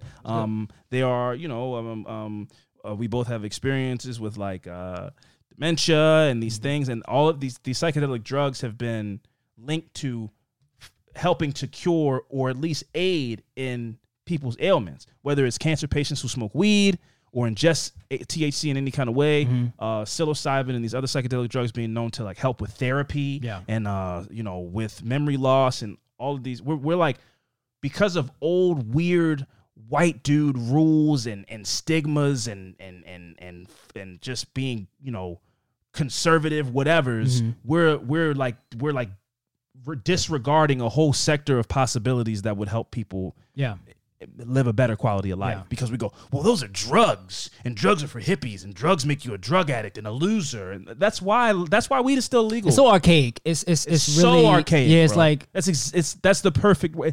It's a 50-year rule that just still is around because there's still people from 50 years ago are in power. It's crazy, and they just go, no, man. Once you start, everybody knows when you smoke weed, the next thing you do is heroin, then you become a prostitute. That is like the mind of an 80-year-old person that has power still. Yeah. They're like, then you die. Everybody knows you smoke weed, the end of that road is you die. Yeah. You become a loser, you don't contribute to society, and you die. And so we will not make it legal federally. Because they think everybody has the same type of tolerance where it's like, I need a stronger drug. I've been doing weed for whatever, and I need a stronger drug. It's simpler than that. Every negative stigma, for the most part, about weed is based in racism and people not wanting alcohol to lose money 50, 60 years ago. Which is that blows my mind. Reefer madness, all of these things, blows my mind. The lazy Mexican, all of this stuff is like all these Mexican people do is smoke weed all day and lay around. And that's still, to this day, the idea that one of the stereotypes about Mexican people is that they are lazy is one of the craziest things I've ever heard in my life. It's the craziest it might be the craziest stereotype of them all. And there's some crazy stereotypes out there. Yeah. But that's wild. The idea that it's like a caricature of a Mexican person 50 years ago might have been them laying under a tree with a big hat on, smoking weed, doing nothing. Where are they doing that? Mexican people, some of the hardest working people I've ever seen in my life. But every negative connotation that weed has came from a corporation who didn't want people to make hemp clothes because it was taking away from so many business ventures. They're like, this plant can do everything. You can wear it. You can smoke it. It's fucking medicinal. No. This is taken away from Tylenol, cotton. No, absolutely not. This thing kills people. It makes you rape women. The craziest stereotypes and stories. Making a fortune off alcohol, man. The craziest stories about weed were lies. And it's still illegal to this day because of those lies. That's crazy. And then you hear a story about a kid who's 4 years old. He has brain cancer. They drip some weed in his mouth, weed liquid, and he's not in pain. And you go, yeah, well, you got to move to California to do that. You can't do that everywhere. You can only do that in California, that's Colorado. Crazy. So a family has to uproot themselves to go have a better quality of life for their money. Yep. Spending money. So their kid cannot have like tremendous headaches they can have an appetite so they can eat food because they can't eat regularly. Yeah. And this is an illegal plant everywhere else, but like it's gotten up more. It's decriminalized, but straight up legal. I think it's up to like 9-10 states now. Not a ton. Yeah. Still a lot of them that's not. It's decriminalized in a lot of states, but straight up legal where I go, I make great cookies. And I put some weed in these. Brownies. I can make millions of dollars. Nice that's brownies, not that many states where you can do that. People in Colorado and people in California making millions of dollars. It's a business.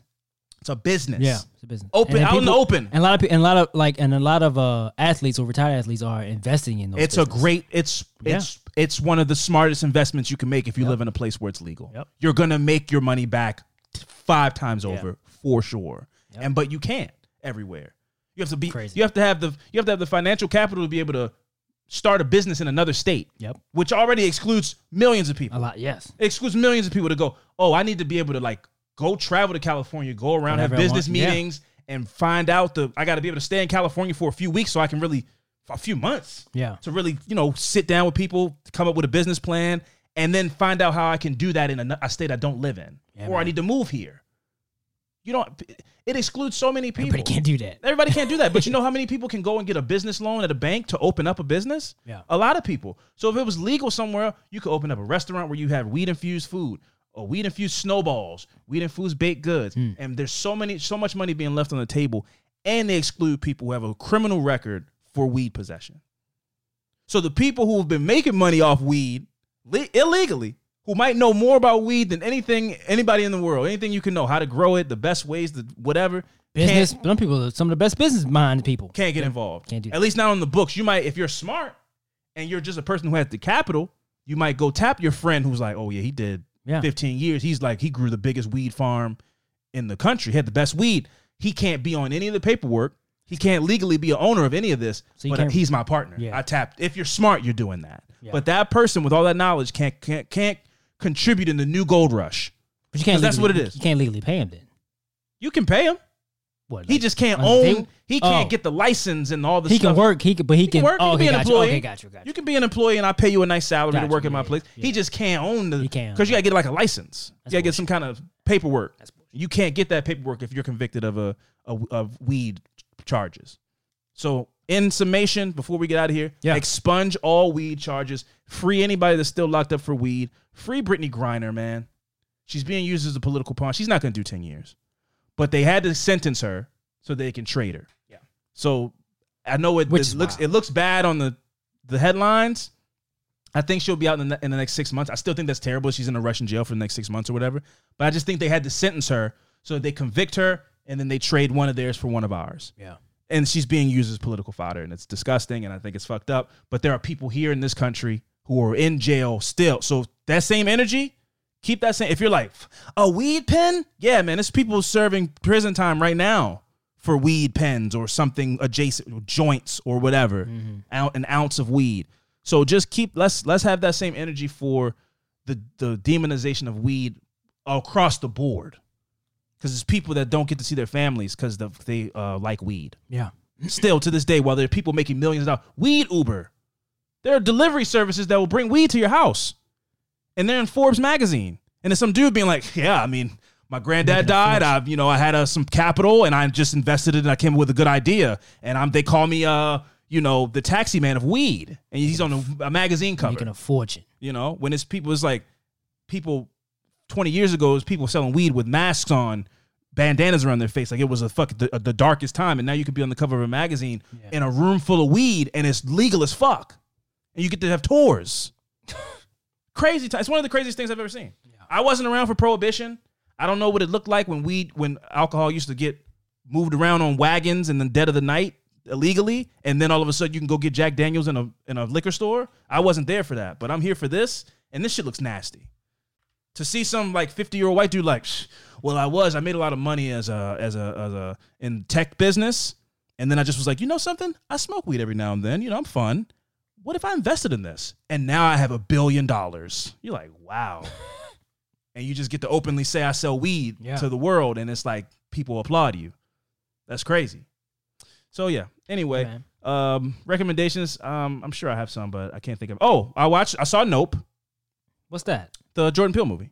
Oh yeah. I saw Nope. Nope was great. I talked about Prey last week. Prey is still. I started watching that last night. I watched it last night. It's a fucking good movie, man. I think it's a fucking good movie. I think it's really fucking. That's good one of that character, whatever you want to call it. It's probably one of the hardest looking creature things I've ever seen. Oh, the Predator? Yeah. Oh yeah, the Predator. He has like dreads. Why he has dreads? I don't know. I don't know if it's racist. I don't know. Cool. I don't know why he has dreads, but it looks cool. 8 feet tall. Yeah, it looks cool. It's so cool. Yeah. The Predator is really cool. I watched it last night. A lot of people are calling it the best Predator movie of all of them, and I don't fight. I don't disagree because some of them are terrible, but this one is objectively good. Yeah, and so I would put it up there with the first Predator. I thought it was good. I liked it. I watched. Did you see The Rescue?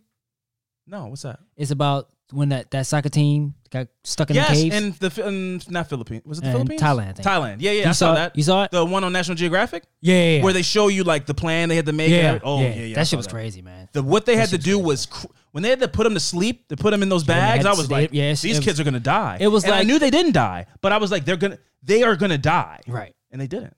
It was, what was it? It was the fact that they had to get these deep divers that do it as a hobby. The best but they're the best.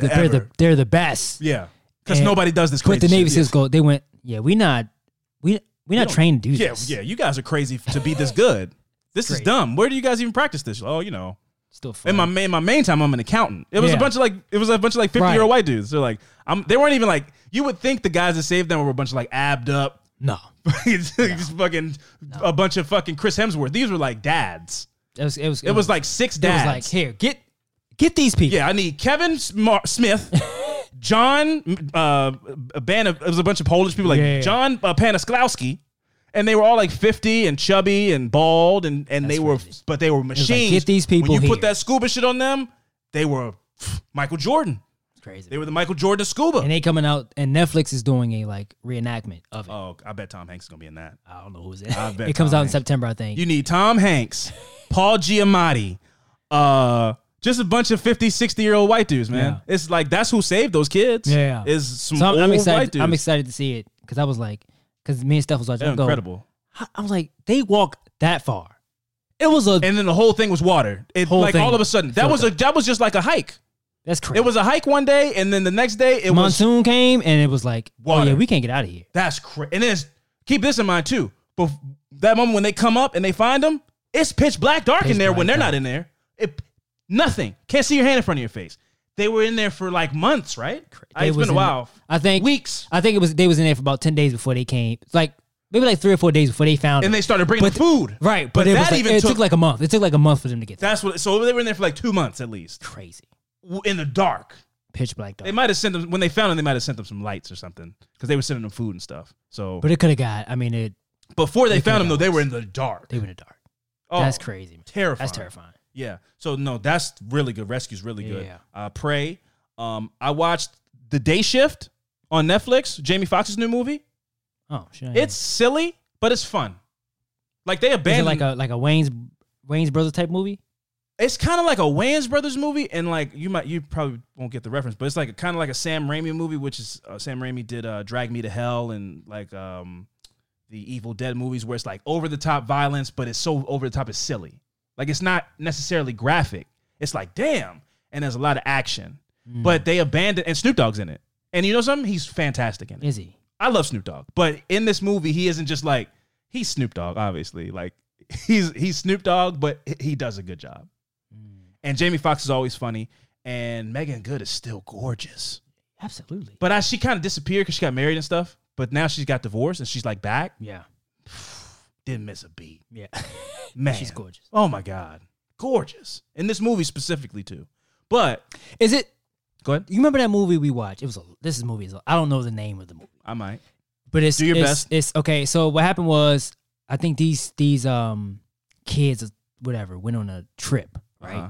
And they met these two white guys that lived on that. You know what I'm talking about? That lived Tucker and Dale, something like that. I wanted to say Hank and Dale, and they thought that they were killers, but it was an actual killer, and they were just nice guys. And they was like killing themselves or something weird. They like were that. running from these guys, and they would always like fall into a chainsaw, and they're like, "What are you doing? Why are you?" They were, that movie's funny as fuck. It's kind of like that a little bit because it's about vampires. Oh, okay. It's kind of like that a little bit. Okay. Yeah, it's Tucker and Dale. Something like that. I can't remember. Yeah. No, that movie's really good. Yeah, when you describe that movie, that's it's like that. That's a good yes.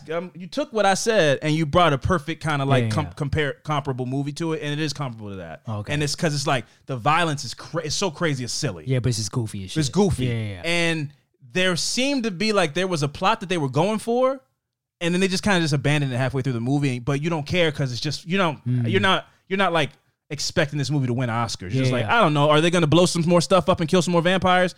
Then whatever. The daytime doesn't kill them. Sometimes it does. You know, like there's plot holes that are really big, but you don't care because then Snoop Dogg is like so good in it. Snoop Dogg shows up at the perfect time, does some real cool shit. Jamie Foxx is funny the whole time. Dave Franco. Okay. The guy, he's from... His brother, right? The little... Yeah, he's funny as shit. He's in it. He's great. Does he do a lot of stuff? He does a lot of comedies. Okay. He was in... I know you saw. We went to see The Neighbors together, didn't we? Didn't we see The Neighbors? Seth Rogen. He like buys a house next to a fraternity, and they're partying, and it's Zac Efron. And the baby was funny and some. Yeah. I know we saw. I think we saw the movie together. But anyway, Dave Franco does those kind. He does like comedy movies. Right. He did a lot of Seth Rogen movies actually. They were like cool for a bit. But he's in this movie. Everybody's great. The Day Shift. Don't expect a lot from it. Just kind of like it's a fun movie. It's just fun.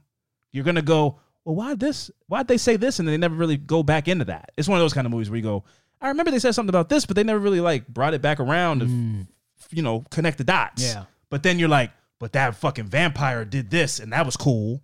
So you forget about it.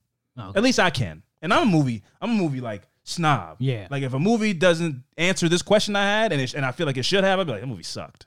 But this movie I go, some of the stuff didn't get answered, but it's fun. It's a good, fun movie. So between that and Prey is just good. Yeah. I like that. It's also fun. It's good and fun. Day Shift is just fun. So I recommend Day Shift because it's a fun watch. So check it out. Those are some recommendations. Anyway, I've been Alvin Williams, joined as always by my partner in true crime, Franco Evans, and we'll see you guys next week. Deuces.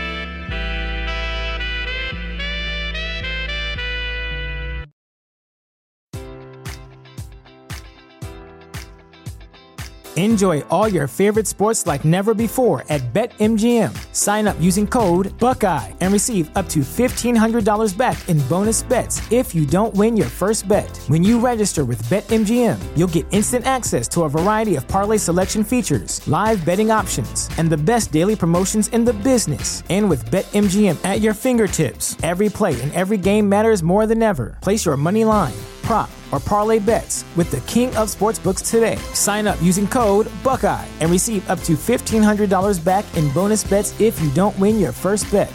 BetMGM and GameSense remind you to play responsibly. 21 plus and present in Ohio, subject to eligibility requirements. Rewards are non-withdrawable bonus bets that expire in 7 days. Gambling problem? Call 1-800-GAMBLER. In partnership with MGM Northfield Park.